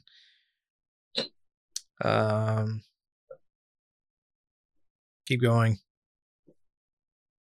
Oh god, that doll. Yeah, that doll's horrific. Keep That's a beautiful going, doll keep we're going looking down. at. There should be a percentage sign around here somewhere. Oh, there we go. So currently airlines must operate flights in at least 50% of their scheduled takeoff and landing slots or risk losing them. This threshold was revised down from the usual 80% when the pandemic hit in 2020, but is set to be raised up to 64% from the end of March until the end of October 2022. So even lose them to who? Well, I don't know. I mean, kind of like in this circumstance, it's a really good question because that's the problem is that this is some kind of like a weird artificial application to apply stability to a market, right? Yeah. Where when the market begins to shift and the demand for these flights drops, they need to artificially maintain supply, and so everyone needs to artificially maintain supply together, even though there's no danger of anyone else overtaking that space, because there's no space to overtake, because again the demand is zero. Right. Yeah. It's incredible. I love watching like these like attempted self-stabilization things. They're so fucking funny. Quotas are the dumbest fucking things in the universe. Oh yeah, I remember growing up next to a cornfield, right? Hell yeah. And how many bodies did you find in that? I bet you did grow up next to a cornfield, John. I'll grow you up next to my cornfield. Well, not all of my life, but I lived near a cornfield, and we would go by it, and they would grow the corn, and it would die on the stalk. Yeah. And then they would mow it over, retill the soil, grow the corn, and fucking and just let it die on the stalk. Yeah. And you would get arrested if you fucking trespassed on that property, but they never actually harvest the corn. And so like when we were kids, we had all kinds of conspiracy theories about like the government making zombie corn and fucking whatever stupid shit. And then you grow up and you just find out that there's corn subsidies. Yeah. So there's just like 500 acres of fucking like land being wasted. Wasted by a crop that like destroys the soil it's grown in, by the way. Oh yeah. Yeah. And the fact that we make everything out of fucking corn. Yeah. Right. But we don't use that corn because that corn is just grown, so we get the corn subsidy. Yeah. Right. Exactly. So we're not even turning it into Starbucks cups or whatever. Yeah. But with jets. So it's even crazy. It's even crazier. Yep. Well, it's even funnier because there was so much talk for so long, and I'm not sure how much of this is the case. I know at least some percentage of it is, but I'm sure it's offensively low. But there was a lot of talk. In like 2008 about trying to develop like ethanol-based fuel for airplanes out of corn. Which is like, if you know anything about any of this stuff, is fucking insane. Yeah. But Yeah, it just this bizarre idea. So yeah, using corn to stabilize this, it's all awesome. I love it. And all these flights are going to be used for corn executives. Green capitalism, always a real thing, not completely fucking made up. Not a grift. I mean, it's green, Mike.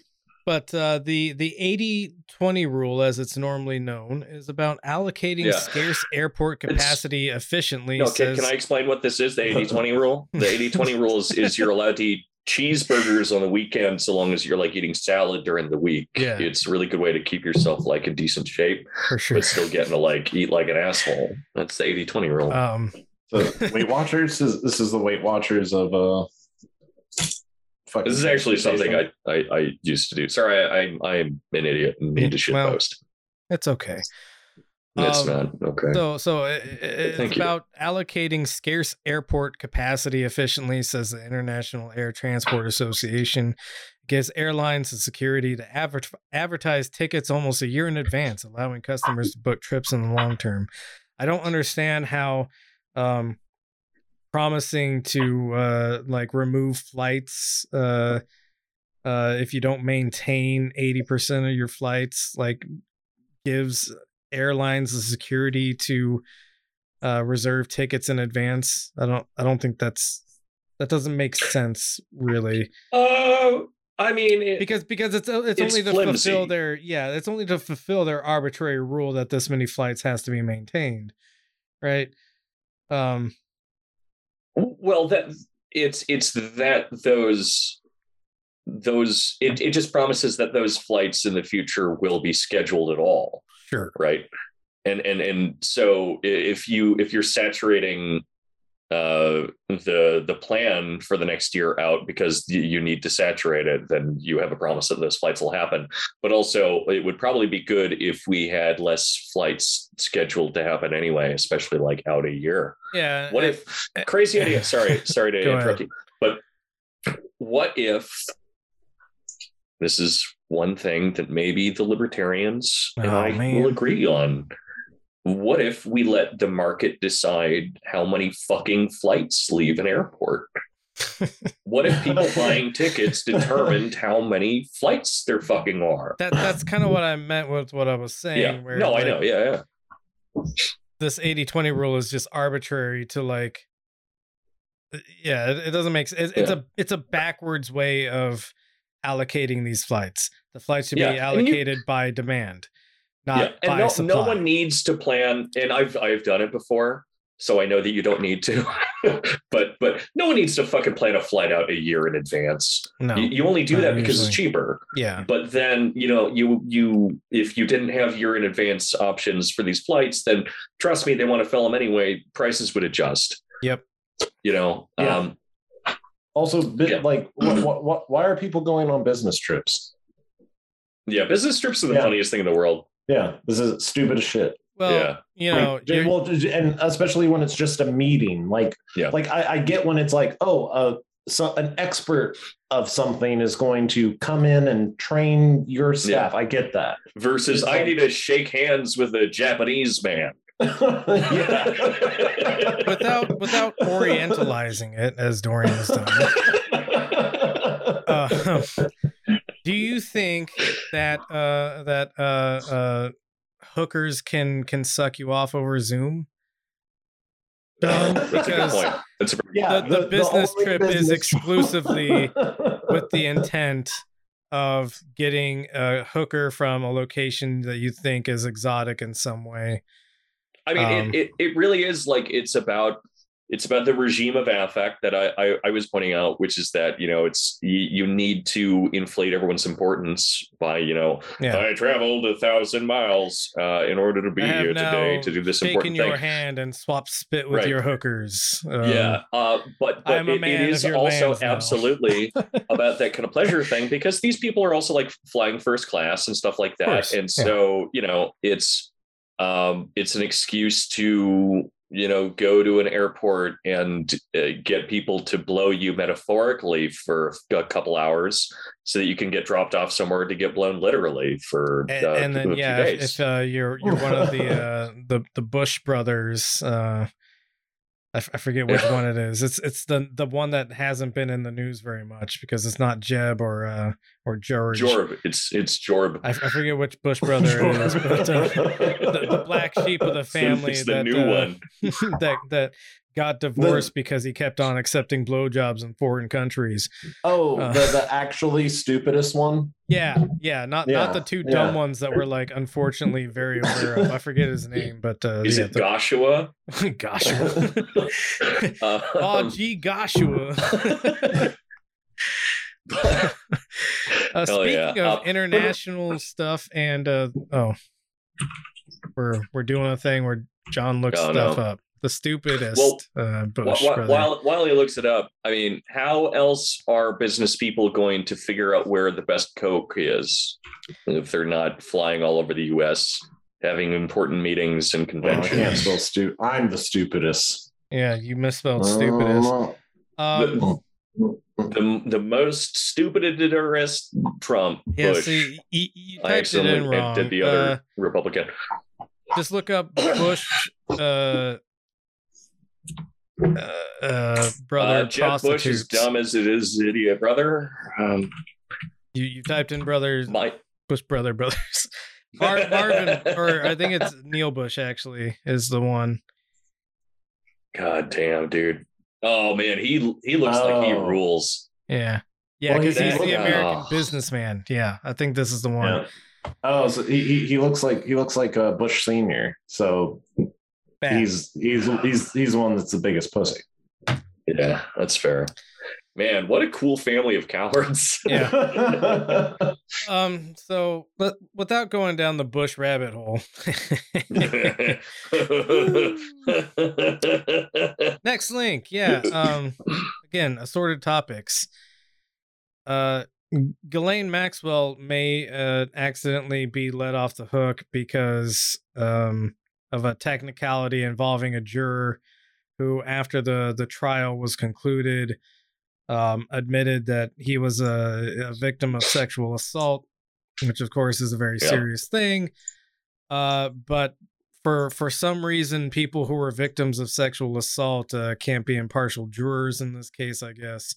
Which is just a dumb fucking rule to begin with. That you were genocided. How could you possibly oversee this genocide trial? I mean, I'm gonna be real. I got diddled when I was a kid, and I think I would have no problem with telling that Ghislaine Maxwell's guilty. Yeah. Well, I think I do a very good job of that seems to be the problem is that you would be okay with that. I'd be more like, oh man, that's fucked up that she fucks kids. And we should, and she helps other people fuck kids. Yeah, I was gonna say she mostly trafficked them. She's not cool enough to do the thing. They only prove that she fucked one of them. I think that may be true. I mean, who cares at this point what's true about this case? Oh God, yeah, no, exactly. The connection that she has to someone who was actually a convicted pedophile before he mysteriously killed himself. And this is before the second time he was, under trial for being a kitty fucker. Yeah. And who was the fuck? Whatever happened to the guy who fucking dismissed all those charges? He worked in the Bush administration. Jim Acosta. Right? He became the Trump cabinet. He was the Trump financial advisor or something like that. Or no, it was jobs or something like that. Something like that. I mean, jobs and finance are pretty connected. But so Jim Acosta, who was the guy that was like, all right, we won't prosecute you because you've already been convicted of being a pedophile. Yeah. We won't prosecute you on all the other things we could possibly prosecute you on because you're a billionaire. Really is what it came down to. But Mike, sorry, this is a totally different subject, so I apologize. But I was thinking that we would do some kind of like a cook-off, like we used to do, and we would bring people in. And they would judge, like how good our hamburgers are, right? And what we need to do though is we need to make sure that no one that's judging our hamburger loafers has ever been hungry before, okay? Or even has just never had a hamburger before. Yeah. Well, what I like to do before I feed someone time eating a hamburger. is I hand them a hamburger and then I ask them, "Is this the first time you've gotten food poisoning?" That was way funnier in my head. No, it was still a little bit funny. It was pretty funny. I'm a funny guy, guys. Oh, sorry. It was Alexander Acosta. Jessica has pointed out in the chat. Jim Acosta is he's a news reporter. I accidentally called Jim Acosta a pedophile when we don't Jim have Acosta, any known pedophile. He works for MSNBC, I think. So who knows? I mean, allegedly, a lot of people are pedophiles. Yeah. Not surprised, but yes, it was Alexander Acosta. Thank you, Jessica. Alexander Acosta Cortez, famous pedophile. Oh no. HC 80/20 rules is what my tech bro brother-in-law lives by. And also asked what I'm drinking. I'm back on vodka and cranberry juice. I got over my rum kick. And then last week, whiskey and Sprite kick. Whiskey and seltzer is a good combo. Yeah, well, it was a 7 and 7. I like that. So, classic. Nice. So that's all we need for this link. Let's go to the next link, where we learn, more justice is really occurring in our world. It's the just world. It's the best of all worlds. They blocked us. Oh man! Oh shit! Okay. All right. Oh shit! So Ghislaine Maxwell may get off on a technicality, also on kids. Is it just? is she like maybe getting off, or are they just doing a mistrial? Well, a mistrial. Okay. But that then they'll do it again. She'll just never be officially guilty over like this 20-year series of like new trials. Well, that's how the law there's works. I think, is there a limit to mistrials? I don't think so.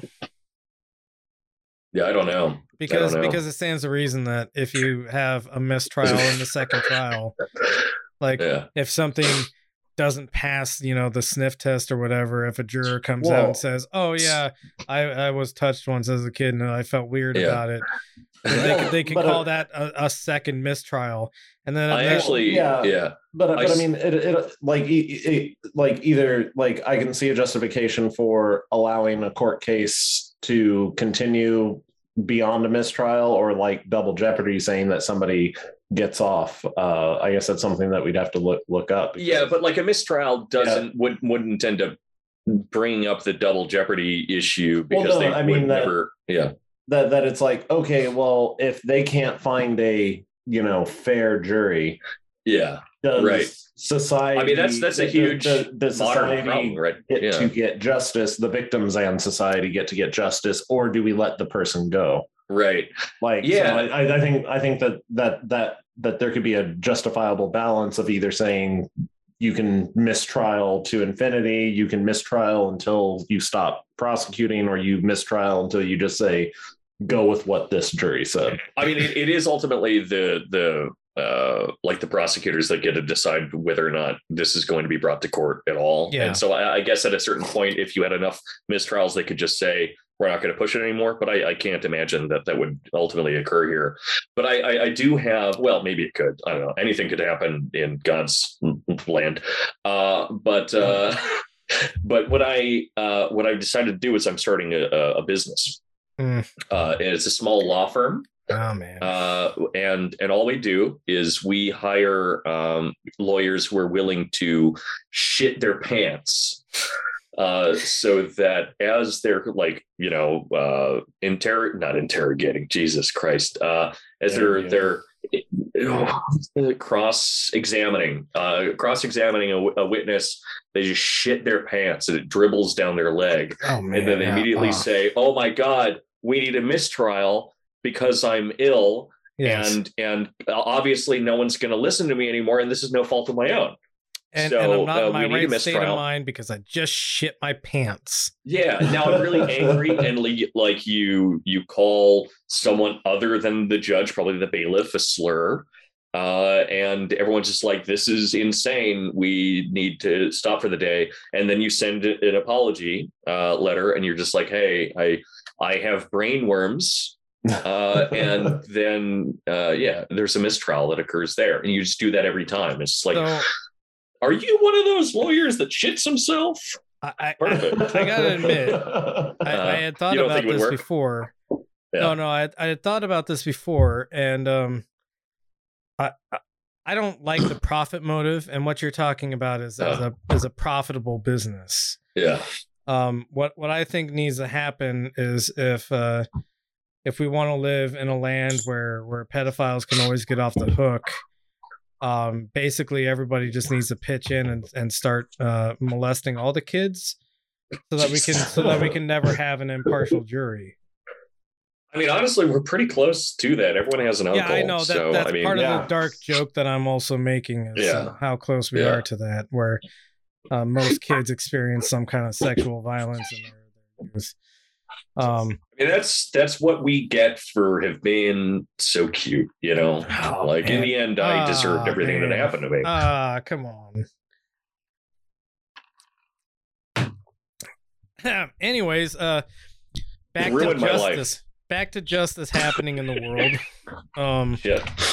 Prince Andrew has brought shame upon the royal family because now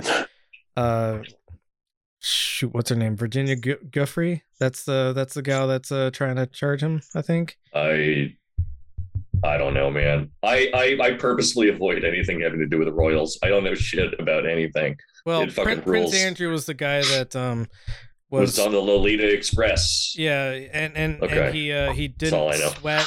The charge was that the gal remembers him sweating all over her. And is this related to that? Then it's the Lolita Express thing? Yeah, no. This is Prince Andrew, who was famously friends with Jeffrey Epstein. Yeah, I wasn't sure if it was related to all that stuff. No, it is. Okay. Cool. So go ahead and scroll down. But basically, but he didn't sweat. I need to hear what is this? He didn't sweat. There was a famous interview that happened with him where one of the charges was that like when the victim was recalling the events, she remembers him being very sweaty. And Prince Andrew claims that he had a very rare condition in which he was not able to sweat. Actually, I have a famously dry dick. Pretty much kind of what he said. And that's awesome. Good. Now, Virginia Giuffre's case is going through. A Manhattan judge ruled that they're allowed to prosecute him. It's going to be weird because he's he's a British royal, but basically what the Queen did is she really gave it to him. She took away all of his military honors, and he's no longer allowed to use his Royal Highness in official communications. Oh man, yeah, that guy got fucked. How's he ever going to recover from essentially nothing happening to him? Yeah. Well, she took away his diplomatic fucking red tape. Kind of, sort of. Now he doesn't legally have to say it is I, Your Highness, before he goes and fucking rapes someone. Yeah, and so the funny thing that's happening here is what this is being seen as is the royal family distancing themselves from the situation. Mm-hmm. And since he's no longer officially a royal, he's not bringing shame to the royal name. Yeah. I hate to break it to them, but that's not how reality works. he was a royal during all of those things. Yeah. And it was pretty widely known that he was a little bit of a guy doing stuff on the side. Yeah. Well, so the queen has real military authority and like real like authority within the government of Britain. Right. So she has to have access to some type of intelligence agency. And she didn't know that she raised a pedophile? No. It's actually pretty widely documented that this is something that's just kind of been swept under the rug for years, and now it's gotten to the point where it can no longer be ignored. So now they're saying, no, he's not actually a royal right now, so this isn't about the royal family and all of our hiding of what he did for decades. We had him step down from being my grandson or whatever the fuck he is. Yeah, that's pretty funny. Isn't he her son? Yeah, son. You don't. Yeah, I don't know. I don't care. I'm going to forget what you just said in a moment. But also, like, it is really funny trying to save the like name and reputation of, something like that. Well, the BBC has been trying to save the Queen's reputation by running a bunch of pity stories about her. Yeah, you see. There were parties on the 1 year anniversary of fucking Prince Fuckface's death, her husband. Yeah. Well, cool. I mean, yeah, it's more that the parties weren't about his death; they were just normal parties. Oh, that's funny. That nobody gave a shit, I guess. You see, we here, as part of the proud British people, we would never rape individuals, only nation, only entire nation. I was gonna say, it's pretty weird that this is the thing that they're deciding to distance themselves from. Notably, Prince Andrew really gained a bunch of honors during the Falklands War, which some of us may recognize as maybe an illegitimate war. The Falkland Islands are pretty close to England. Pretty close to England, Brazil. The other side of but you know what they say: the sun never sets on the sexual abuse. Ooh, it does sometimes though. Let's the British Empire. Let's switch gears to Matt Gaetz, which John had a link for.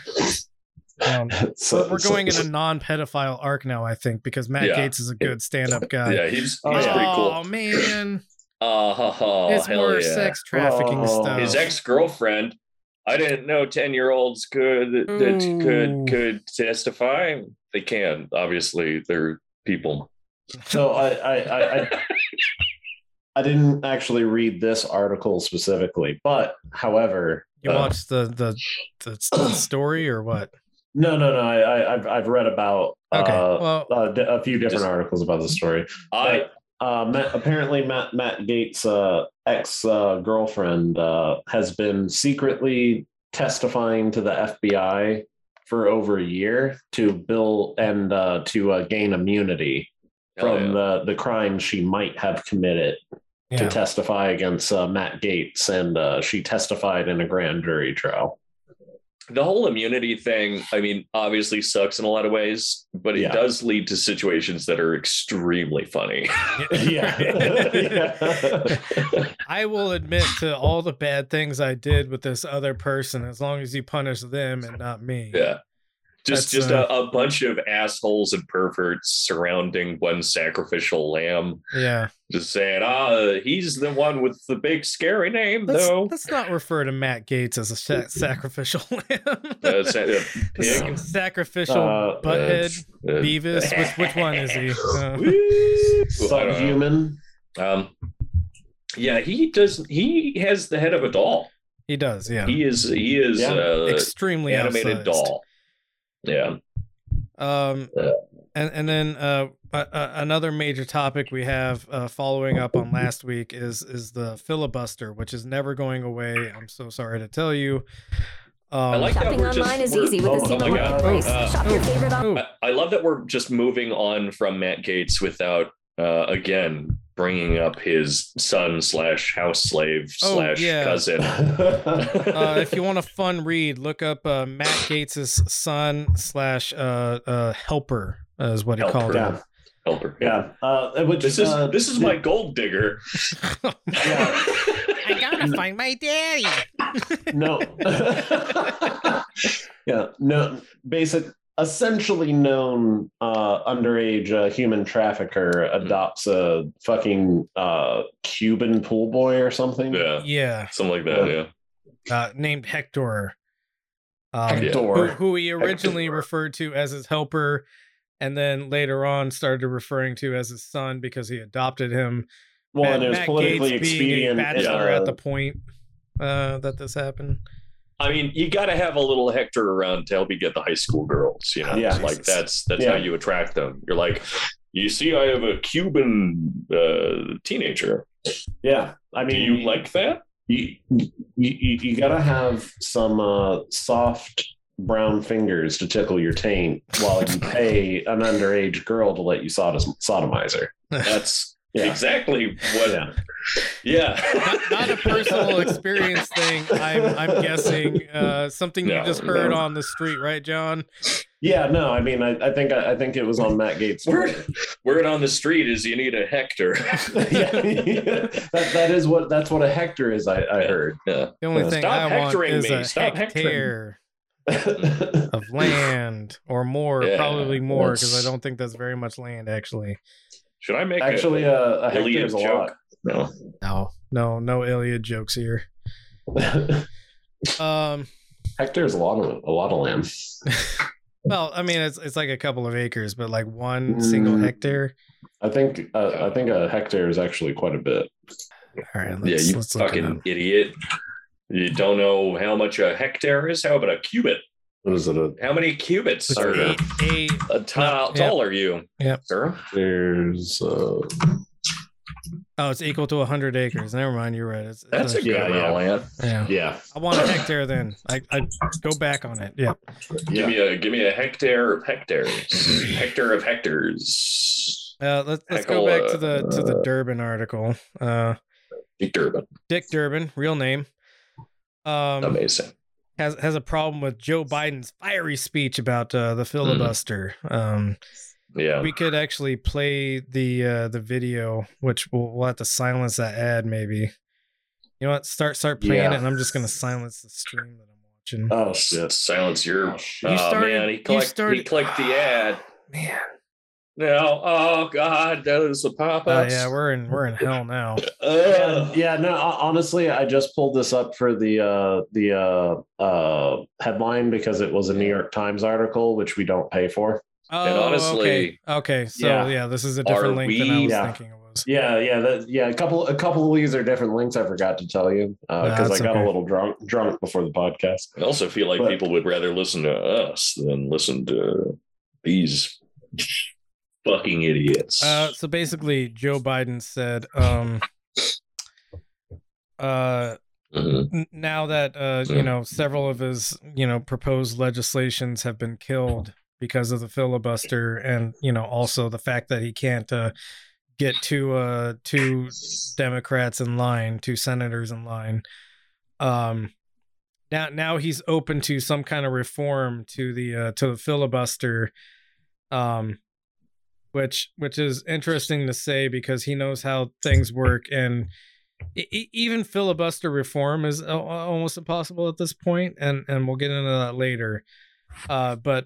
But basically, Biden said, like these incredibly racist like voter suppression laws, they're kind of racist, and he sort of alluded to this is similar to Jim Crow era kind of things where we're not letting black people vote the same way, etc. Yes. And now we have a lot of Democrats in the party going, that was a little bit extreme, a little bit divisive.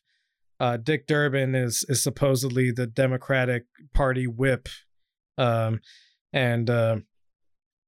so Senator Dick Durbin, if you can go down to the body of the article, imagine aren't like party whips like supposed to be like historically like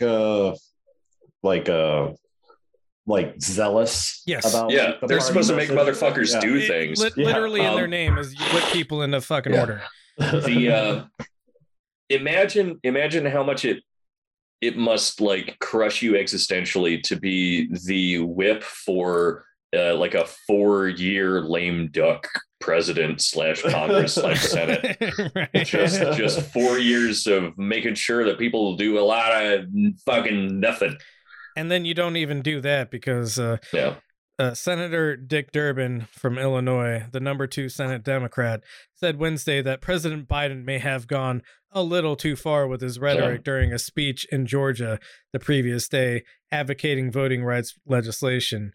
During his speech, Biden called for the Senate to pass several pieces of legislation, including the Freedom to Vote Act and the John Lewis Voting Rights Advancement Act, while endorsing changes to the Senate filibuster in order to advance the bills. The president put pressure on lawmakers who have opposed making changes to the Senate rules, suggesting they had a choice to side either with advocates for voting rights or historical figures who backed segregation and the Confederacy. What a fucking Dick Durbin, am I right? Right, yeah. So that's the whip saying, "Oh, that was a little bit too far." Did he not actually name the 2 people that are holding it up in this speech? No, he put it on Republicans mostly. But I'm glad that you brought up the 2 Democrats because we'll go ahead and listen to an impassioned speech from Kristen Sinema in the next link. Unless he changed it wildly on me. Well, if he manages to convince 2 Republicans, he won't have to go through the difficult work of convincing people on his own party. Yeah, we know that Republicans are like completely willing to work with a party that they know that they've beaten. Yeah, desperately amenable to that. Yeah. It's one thing we know about the Democrats is that once you get them on their back, they never just beg to fucking suck on your toes and have you smash their balls while I'm with a hammer. While you're murdering me with your in the spirit of bipartisanship, I would like to suck on your toes so you know I'm not trying to offend you while you viciously mount me. I'm so sorry you came early, Master. Could you do it again? I've strapped my own legs into the stirrups, and my asshole is pre-greased. Yeah. Ooh, greased. Not even lubed. Greased. Oh yeah. That's for the long term. So it lasts all night. Yeah. I like a dry lubricant, like a graphite spray, that kind of thing. What are you, a fucking like door lock or something? I'm a master lock. It's got to be dry because I'm outdoors a lot.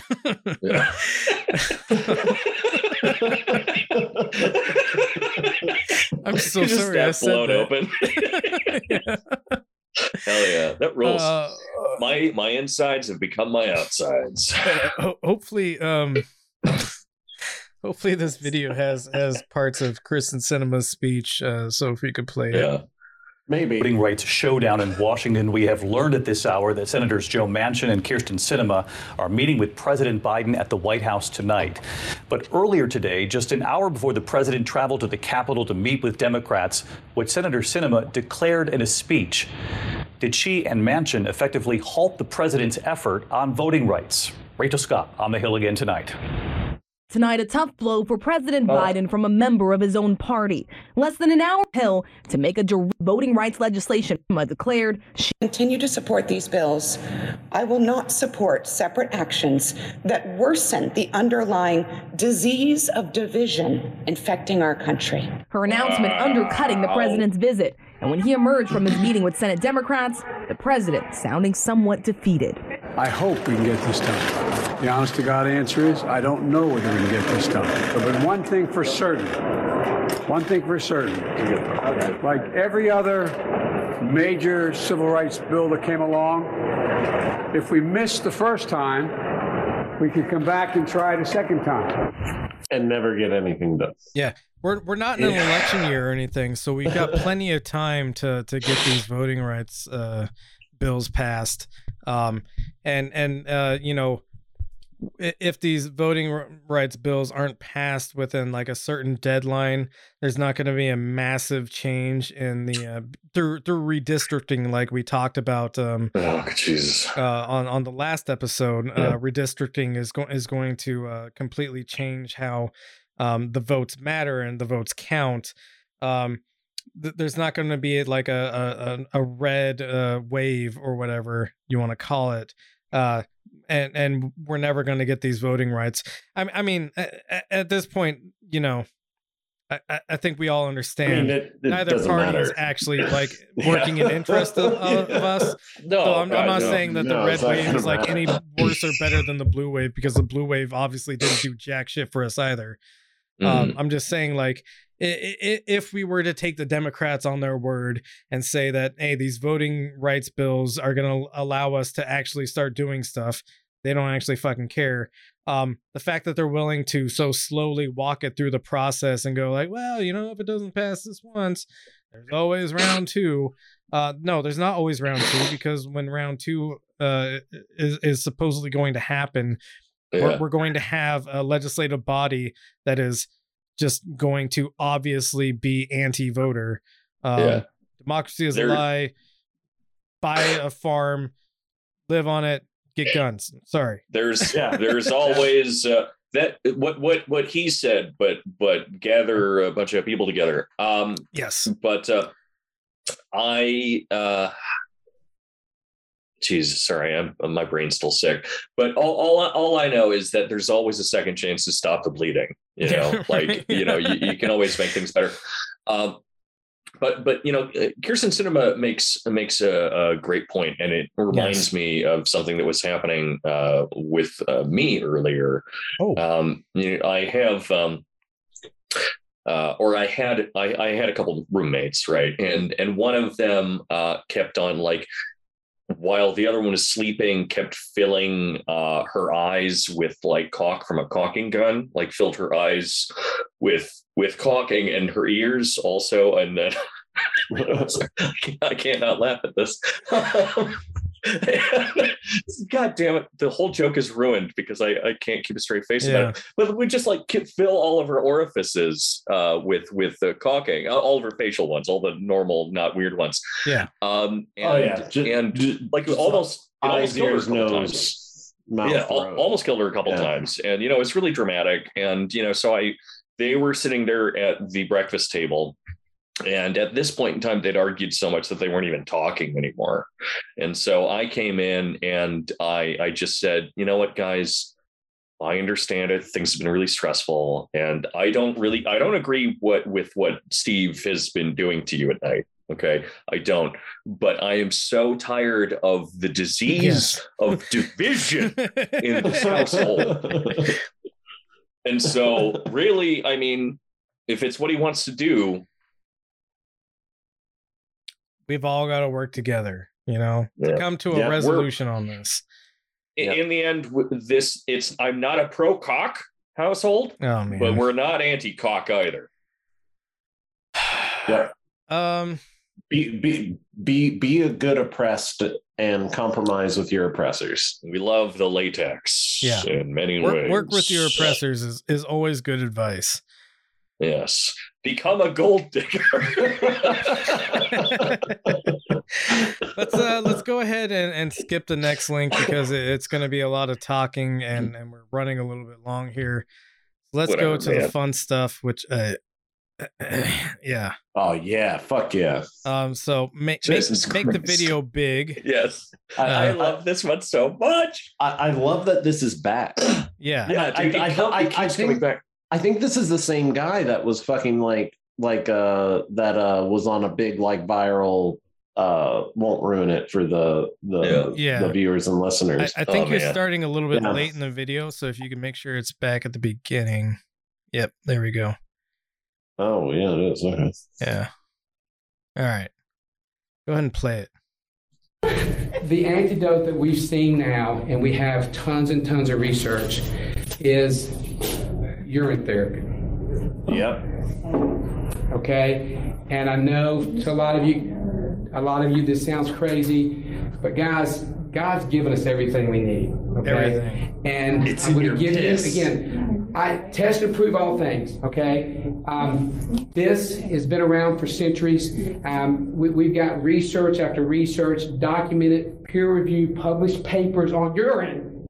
I love that even if he didn't say any of that stuff, you'd be able to tell, even if he didn't say anything, but the voice helps. He could stay entirely. Are you smart? You should go for smart home insurance. He could be standing in the corner of the room and you could just be staring at him and you would know this is a man that needs to drink piss to come. Yes. Yeah. Like he's a piss boy, so good. A boy of piss. Oh, God's special little piss pig. But I guess, well, and you know what? That he needs other people to validate his drinking piss, though. Well, yeah, that's what it's not even validating. I'm sure he wants to feel kind of weird about it, but he wants other people to be tricked into also drinking piss. Like, I don't think it's about validation. I think it's about like, when he goes home at night, he's sitting in his tub full of like strange, ominous fluids, and he just kind of like, and then he just kind of like looks up to the ceiling and remembers for a moment that there's probably like 4 old women like pissing in one another's eyes and like drinking out of shot glasses. It's like cloudy and it just like strangely viscous. And then he just like blows a load into the hot water of the tub and it like denatures like egg whites. It curdles immediately in the fucking like salt, the high sodium fucking like exactly bath, and then it immediately just starts drinking from his own font. You know what I'm saying? So part of what I love about his argument is that he said, God's given us everything we need, and he's talking about a bodily byproduct, which makes me wonder, like. I mean, if we're talking about byproducts of like bodily functions, like, did God really give us everything we need? Because like you need like food and water, right? So you need something external that's not like weird, gross piss from your own body in order to even produce that piss. Yeah. And then like God, like it's pretty clear that you're supposed to get rid of that stuff, right? Like that's why your body ejects it. I mean, get rid of it. If God was like an intelligent designer, which we're told to believe all the time, wouldn't there just be like an internal kind of like tube that just like runs the piss right back into you? No. You're misunderstanding this. Okay. You see, Mike, there was a point in human history, an antediluvian point, you could call it, right?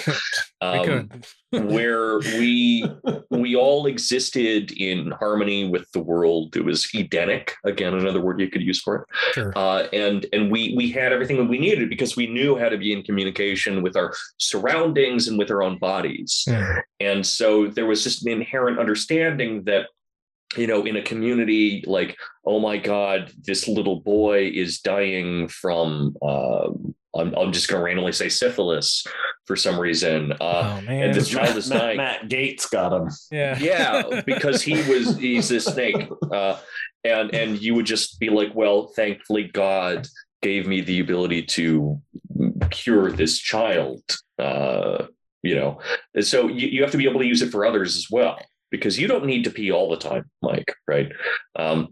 And so it's that ability to hold on to that type of like inherent information, because when someone says, like, we have an inherent understanding that piss is good, right?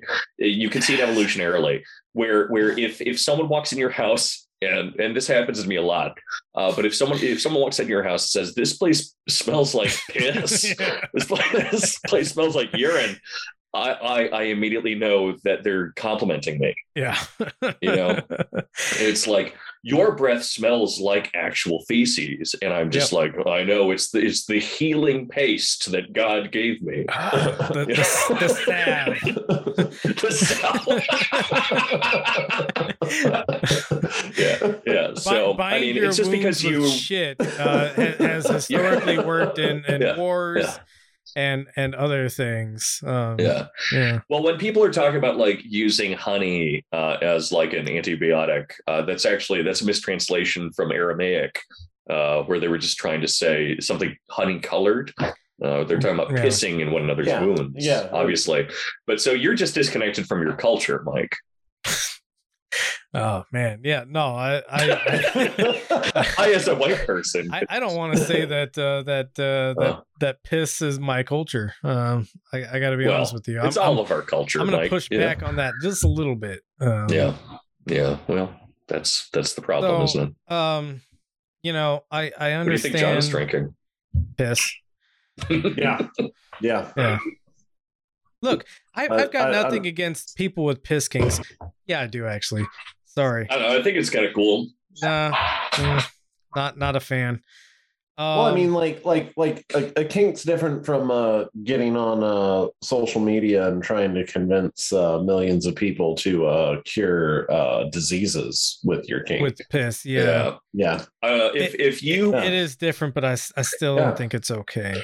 If two people walked up to me and one of them said, "I support your piss fetish," if one of them walked up to me and said, "Man, last night I was hanging out with my partner and we just started like having a squirt gun fight, and it went on for hours and it was just the most fun I've ever had, and we both left us so satisfied," I'd be like, "All right, dude, it's weird that you're telling me that, but it rules also. And I hope you're happy. God bless." If someone then walked up to me afterwards and said, "I drank my own piss last night because it's going to cure my cancer," I would start crying. Yeah. That is different. I will grant, but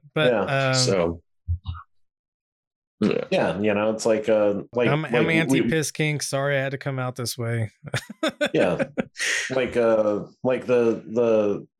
human centipede. You know, that guy was okay because it was a kink. You know, he wasn't trying to cure anything. Yeah, exactly. Yeah, it's fine when you take people and you without consent make them participate in your kink. That's good. Yeah. No, I mean it's to cure the syphilis that Matt Gates gave all those kids. Yeah. On the British Royal Navy Express. Yeah, with Prince Henry or Harry. Into the little St. James Island. Yeah. The Edenic antediluvian paradise. Yeah, selling adrenochrome to fucking Joe Biden and Donald Trump. Stripy little ice cream hut. Stripy little weird Greek Persian ice cream hut. It all goes back to the movie. Is that like an architectural type? I don't think it sounds racist, but I think you're right. Yeah. Let's go ahead and go to the next link. Done talking about piss for a little bit. Oh man. I doubt it. Are you sure? Yeah, you sure? Monoclonal antibodies. Make the video big, John, please. Big boy video. You know, if you've gotten COVID 4 to 7 times, your piss is probably the best vaccine. Yeah. This is Joe Rogan taking a hard L on his own podcast. Taking the piss out of for a hard pee. But basically, Joe Rogan continues to misunderstand what I mean. He learned probably the biggest word that he's ever learned in his life, which is myocarditis. Myocarditis. Myocarditis. Sorry, I didn't even learn it. I guess. Which isn't that serious of a condition. It can happen. Inflammation naturally. of the heart. Yeah, it can happen naturally in like a lot of different circumstances. But for some reason, Joe Rogan has decided to latch onto this as like a reason for young men and especially young children who are boys to not get the vaccine because it has a slightly increased chance of myocarditis in young boys. And then he gets fact checked by his guest, who I assume will never be back on the podcast ever again. And then also young Jamie, doesn't help Joe here. So let's go ahead and watch this video. Just one really, really quick thing while I remember it. is that, and I can't believe I don't hear this used very often, but oftentimes when people are talking about the symptoms that come off of the vaccine and like different problems that it could give you, like these are by and large like also the same problems that the virus fucking gives you, right? But because less intense. yeah. Well, you're right. The vaccine gives it to you less intensely, right? And one of the reasons is that like, and there are all these weird articles that I've been sent because people are fucking just want to drive me crazy, talking about how it's like you actually have a drop in your ability to make like certain immune related proteins, like when you end up getting the vaccine, which is true, but the reason it's true is because the spike protein ends up causing a problem with the production of these other proteins. And guess what also has the spike protein? The fucking virus. Yeah. Right. And so they keep talking. Yeah. So like, myocarditis, I would believe, I'm like 99%, I haven't even looked into this, but myocarditis, I'm pretty sure is probably a symptom of COVID. Is it just me, or did the neon sign artist not try when they made it gets dumber every time I see it. Like it looks like it belongs in a Disneyland restaurant now. Yeah, no, I mean like I've seen bar signs like shitty fucking like fucking bar signs this that are looks better like than shit that. you would see in a Chili's. Yeah. And an 18-year-old making $12 an hour fucking made this sign. Yeah. Well, he's making $3 an hour because the Texas shut down all neon sign regulation. No, sorry. But just to bolster that last point that I made, and then I'll shut the fuck up, is just that, I think that the not hysterical, but like the weird focus that liberals have on like trust the experts and shit is cringe and stupid, and all that.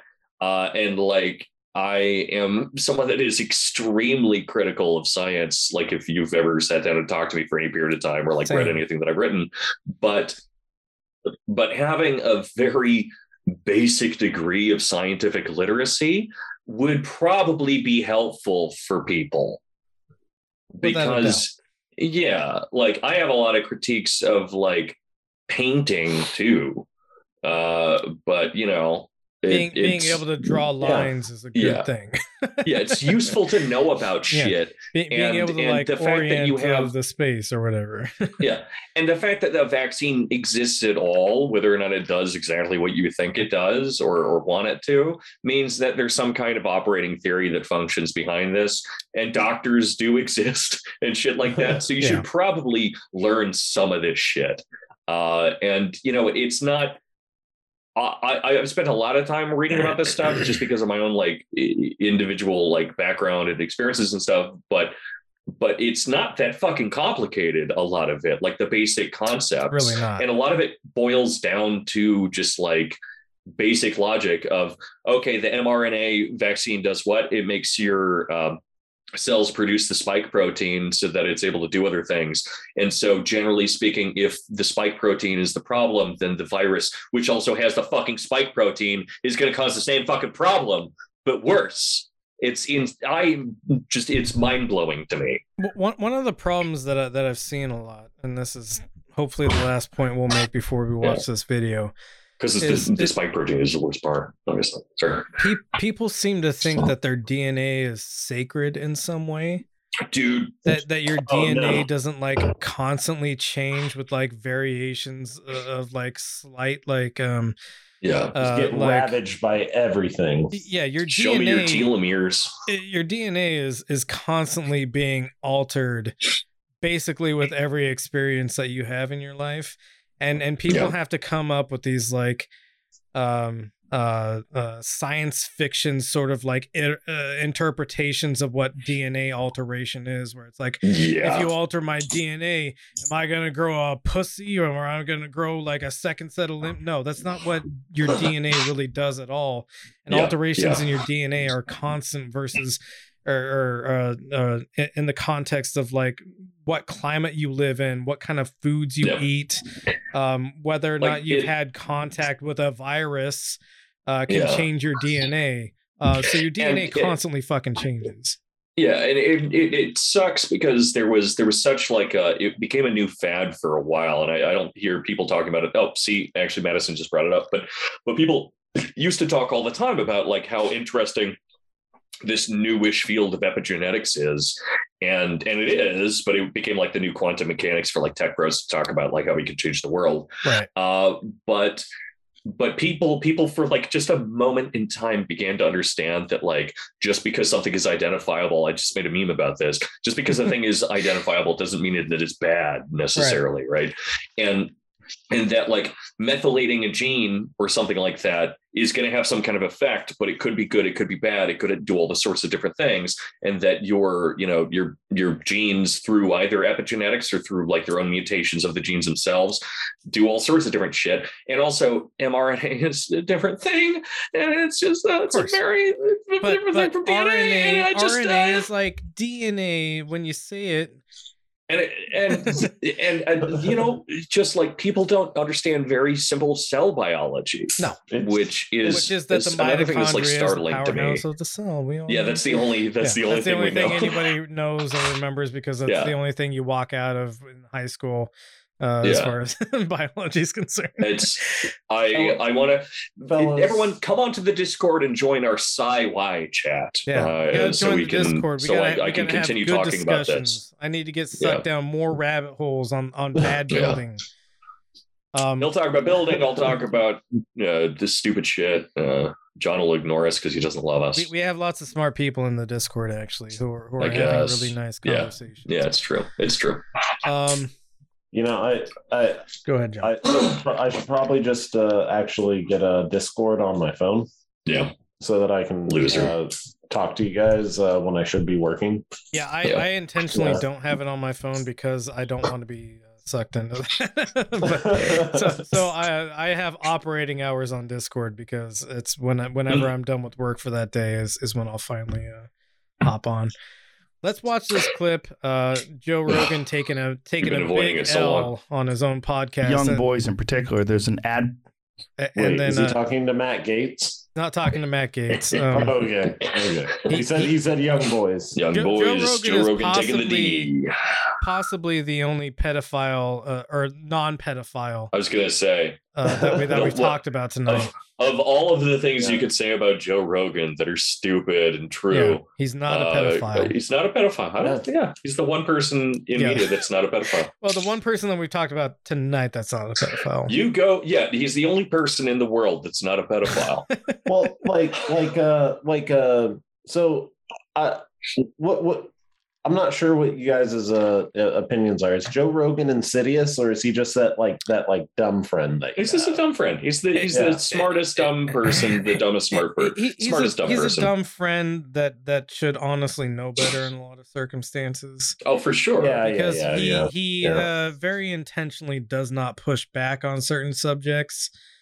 Well, yeah. I mean, he's the perfect example of the tendency to not want to have fights with people the same way you have them on the internet when you speak to them in person. I mean, right. But he's not a journalist or anything. He's just a guy that likes chatting with people. And so he got sucked into like the wrong like group of like weird conservative guys because he wanted to be anti-PC and he likes conspiracy theories. And now every time someone comes up to him and says, I don't know that black people are people, he's just like, that's crazy, dude. Yeah, wow. Where'd you come about that theory? But if you bring up weed, he'll have a fight with you about that. He cares about the right things. But at the same time, he kind of knows how to shut the fuck up, because if Matt Gaetz was on here, he'd be talking about how he snuck fucking Hector into the country to fucking pick up a 17-year-old girls for him. Yeah. Like, I just think he's kind of dumb. I think he's a little nefarious, like, in a way, but he's also like kind of a good guy. And I don't know. Everyone's complicated, but I think he's mostly just kind of dumb and just an idiot. By other assholes. The stupidity rules here. Yeah. Never explain with malice what you can explain with stupidity. Yeah, stupidity, and I would say like an actual lack of any kind of agenda, which, it's not always good to not have an agenda of some kind. Well, no. his agenda is like, I'm a dude. Yeah. Which is absolutely an agenda, though, right? Like, but like on a lot of subjects, it's kind of just like, oh, I don't know what to think about this. So, yeah, go ahead, white supremacists, say whatever you want. But that's also like why. So all of this stuff falls into, I mean, because everything is ideology, right? And so because this ideology can be absolutely just boxed into dude. Some qualities of this ideological system are an obsession with the ability for people to say offensive stuff. Yeah. A kind of dorkish curiosity about only specific cool things. Having a very certain kind of like hierarchical understanding of, basic things like, whether or not you're allowed to be good at like kickboxing, and just like sorting out little mechanisms of stuff. And a lot of this stuff, like ultimately on its own, even the hierarchical one in like certain degrees in certain ways aren't necessarily harmful. But then you plug him just wanting to be a dude into a whole bunch of people that are like, yeah, we have to venerate the housewife and like, make sure that we keep our families safe from the brown people down south. He becomes a beautiful conduit for all sorts of like actually harmful stuff. Right. And it's like, oh, trans people are, I don't know, not people or whatever the fuck. Danko said trans rights. I don't know. It just, yeah. Yeah, it's like people affect people. People affect people's opinions and thoughts, and even innocent people become complicit in the awfulness of other people because that's just how this shit works. Inshallah. Let's go ahead and finally play this clip. Yeah, sorry. Adverse risk associated with the vaccine. It's like a 2 to 4-fold increase in the instances of myocarditis. Yes, but you know what? Hospitalization. You know that there's an increased risk of myocarditis among that age cohort from getting COVID as well, which exceeds the risk of myocarditis from the vaccine. Oh, that's true. I don't think it's true. No. I don't think it's true that there's an increased risk of myocarditis from people catching COVID that are young versus increased risk of myocarditis from the vaccine. No, there is. There's both. Well, let's look that up because I don't think that's true. Myocarditis more common after COVID-19 infection than vaccination. But is this with children? Already removing the gold. Desperately, we're talking about young people, men and boys aged under 30. After this is what it says here. With children is the issue. Which like male puberty ends at like 25 just or something like that. Play the video, John. Well, no, we were talking about 15-year-olds. Well, we're talking about young children. Male child, 12 to 17. 12 to 17, molecular myocarditis within 3 months of catching COVID at a rate of 450 cases per million infection. This compares to 67 cases of myocarditis per million at the same time following their second dose of Pfizer. Yeah, so you're about 8 times likelier to get myocarditis from getting COVID than from getting the vaccine. That's interesting. Now, that is not what I've read before, but also it's like... That's my favorite shit. Well, even when we're reading these things, it's like, what are we getting this from? Was this from the VAERS report? Like, even from the VAERS reports, when they report this stuff, it's like the amount of people that report, it's the underreporting. Oh my god! So the last thing I would like to say is that VAERS is a publicly available reporting system, which does not have any vetting whatsoever. So you could just be like, I got the vaccine and I died. And that's now in the VAERS reporting system. How did you put that in the VAERS reporting system as a person who was dead? Nobody knows, but it's in the VAERS reporting system. So VAERS doesn't matter. VAERS is just something where you can publicly report that you had some kind of medical procedure or some kind of disease infection and X happened afterwards. It's open to the entire public. So literally, like I said, you could go on there and be like, I got the vaccine and I got boils that formed on my ass and then tentacles when they burst came they out turned of the me tip gay. of my penis. Yeah. So VAERS is not a real thing. The actual scientific reporting is that You have It's a like an higher chance undergrad of psych getting study. myocarditis if you get the vaccine, or if you get COVID, than if you get the vaccine. So, and as in all things, it's more mild when you get it through the vaccine than it is when you get it through the disease, because the disease is actually trying to fucking kill you. Yeah, I don't understand the basic inability of people to just think through this very basic equation where, okay, actually, here's a really great metaphor for it. Okay.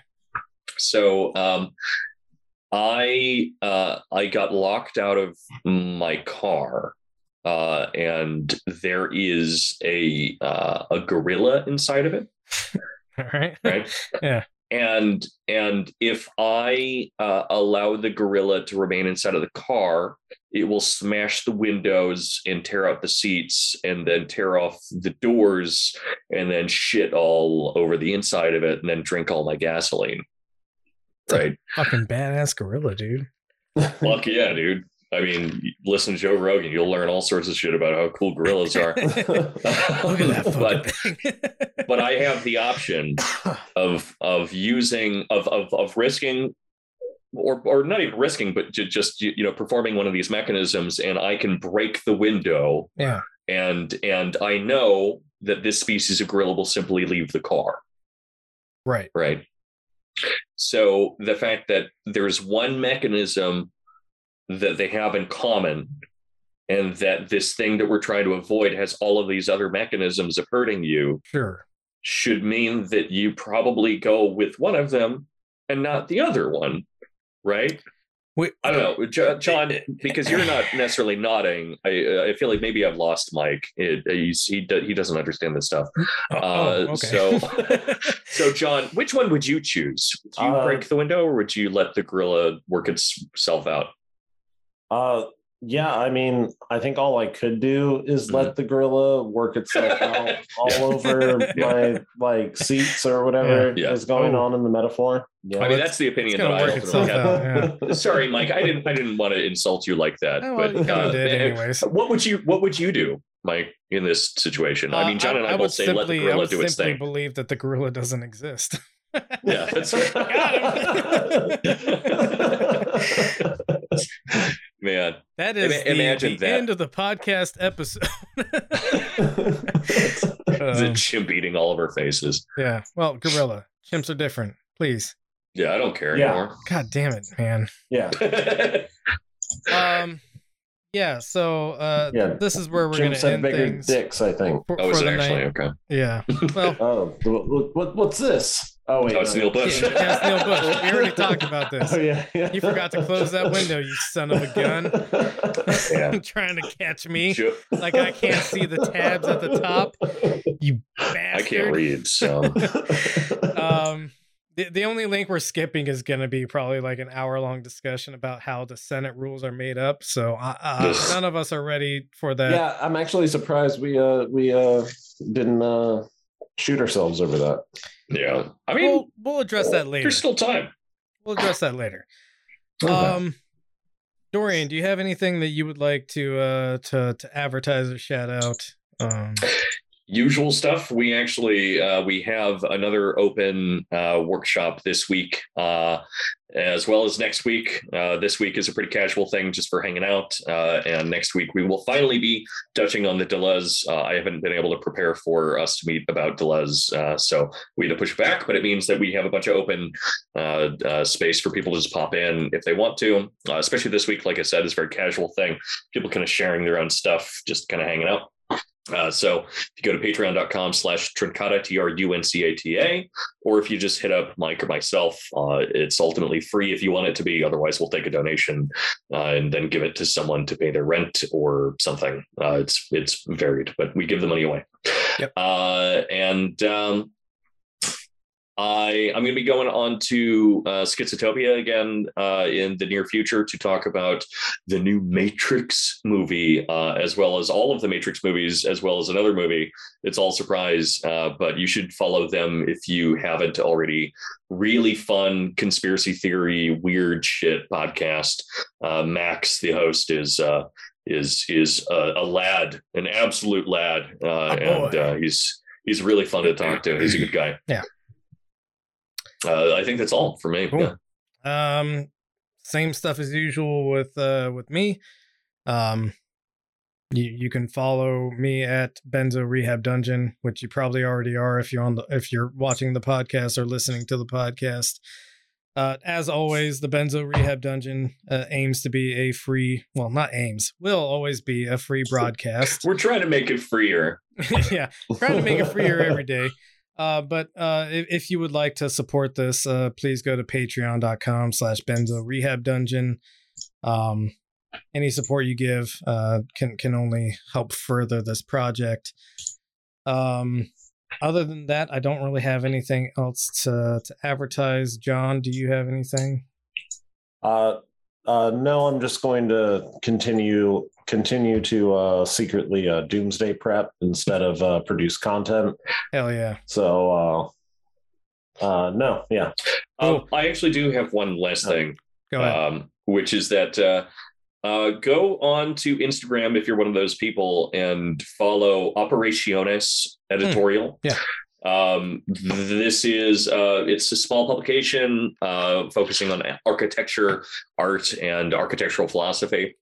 And actually, Mike and I are both working on publications for them. Yep. But even before that comes out, you should follow them. And yeah, they're very cool. They have a great page, and the work that they do is really gorgeous.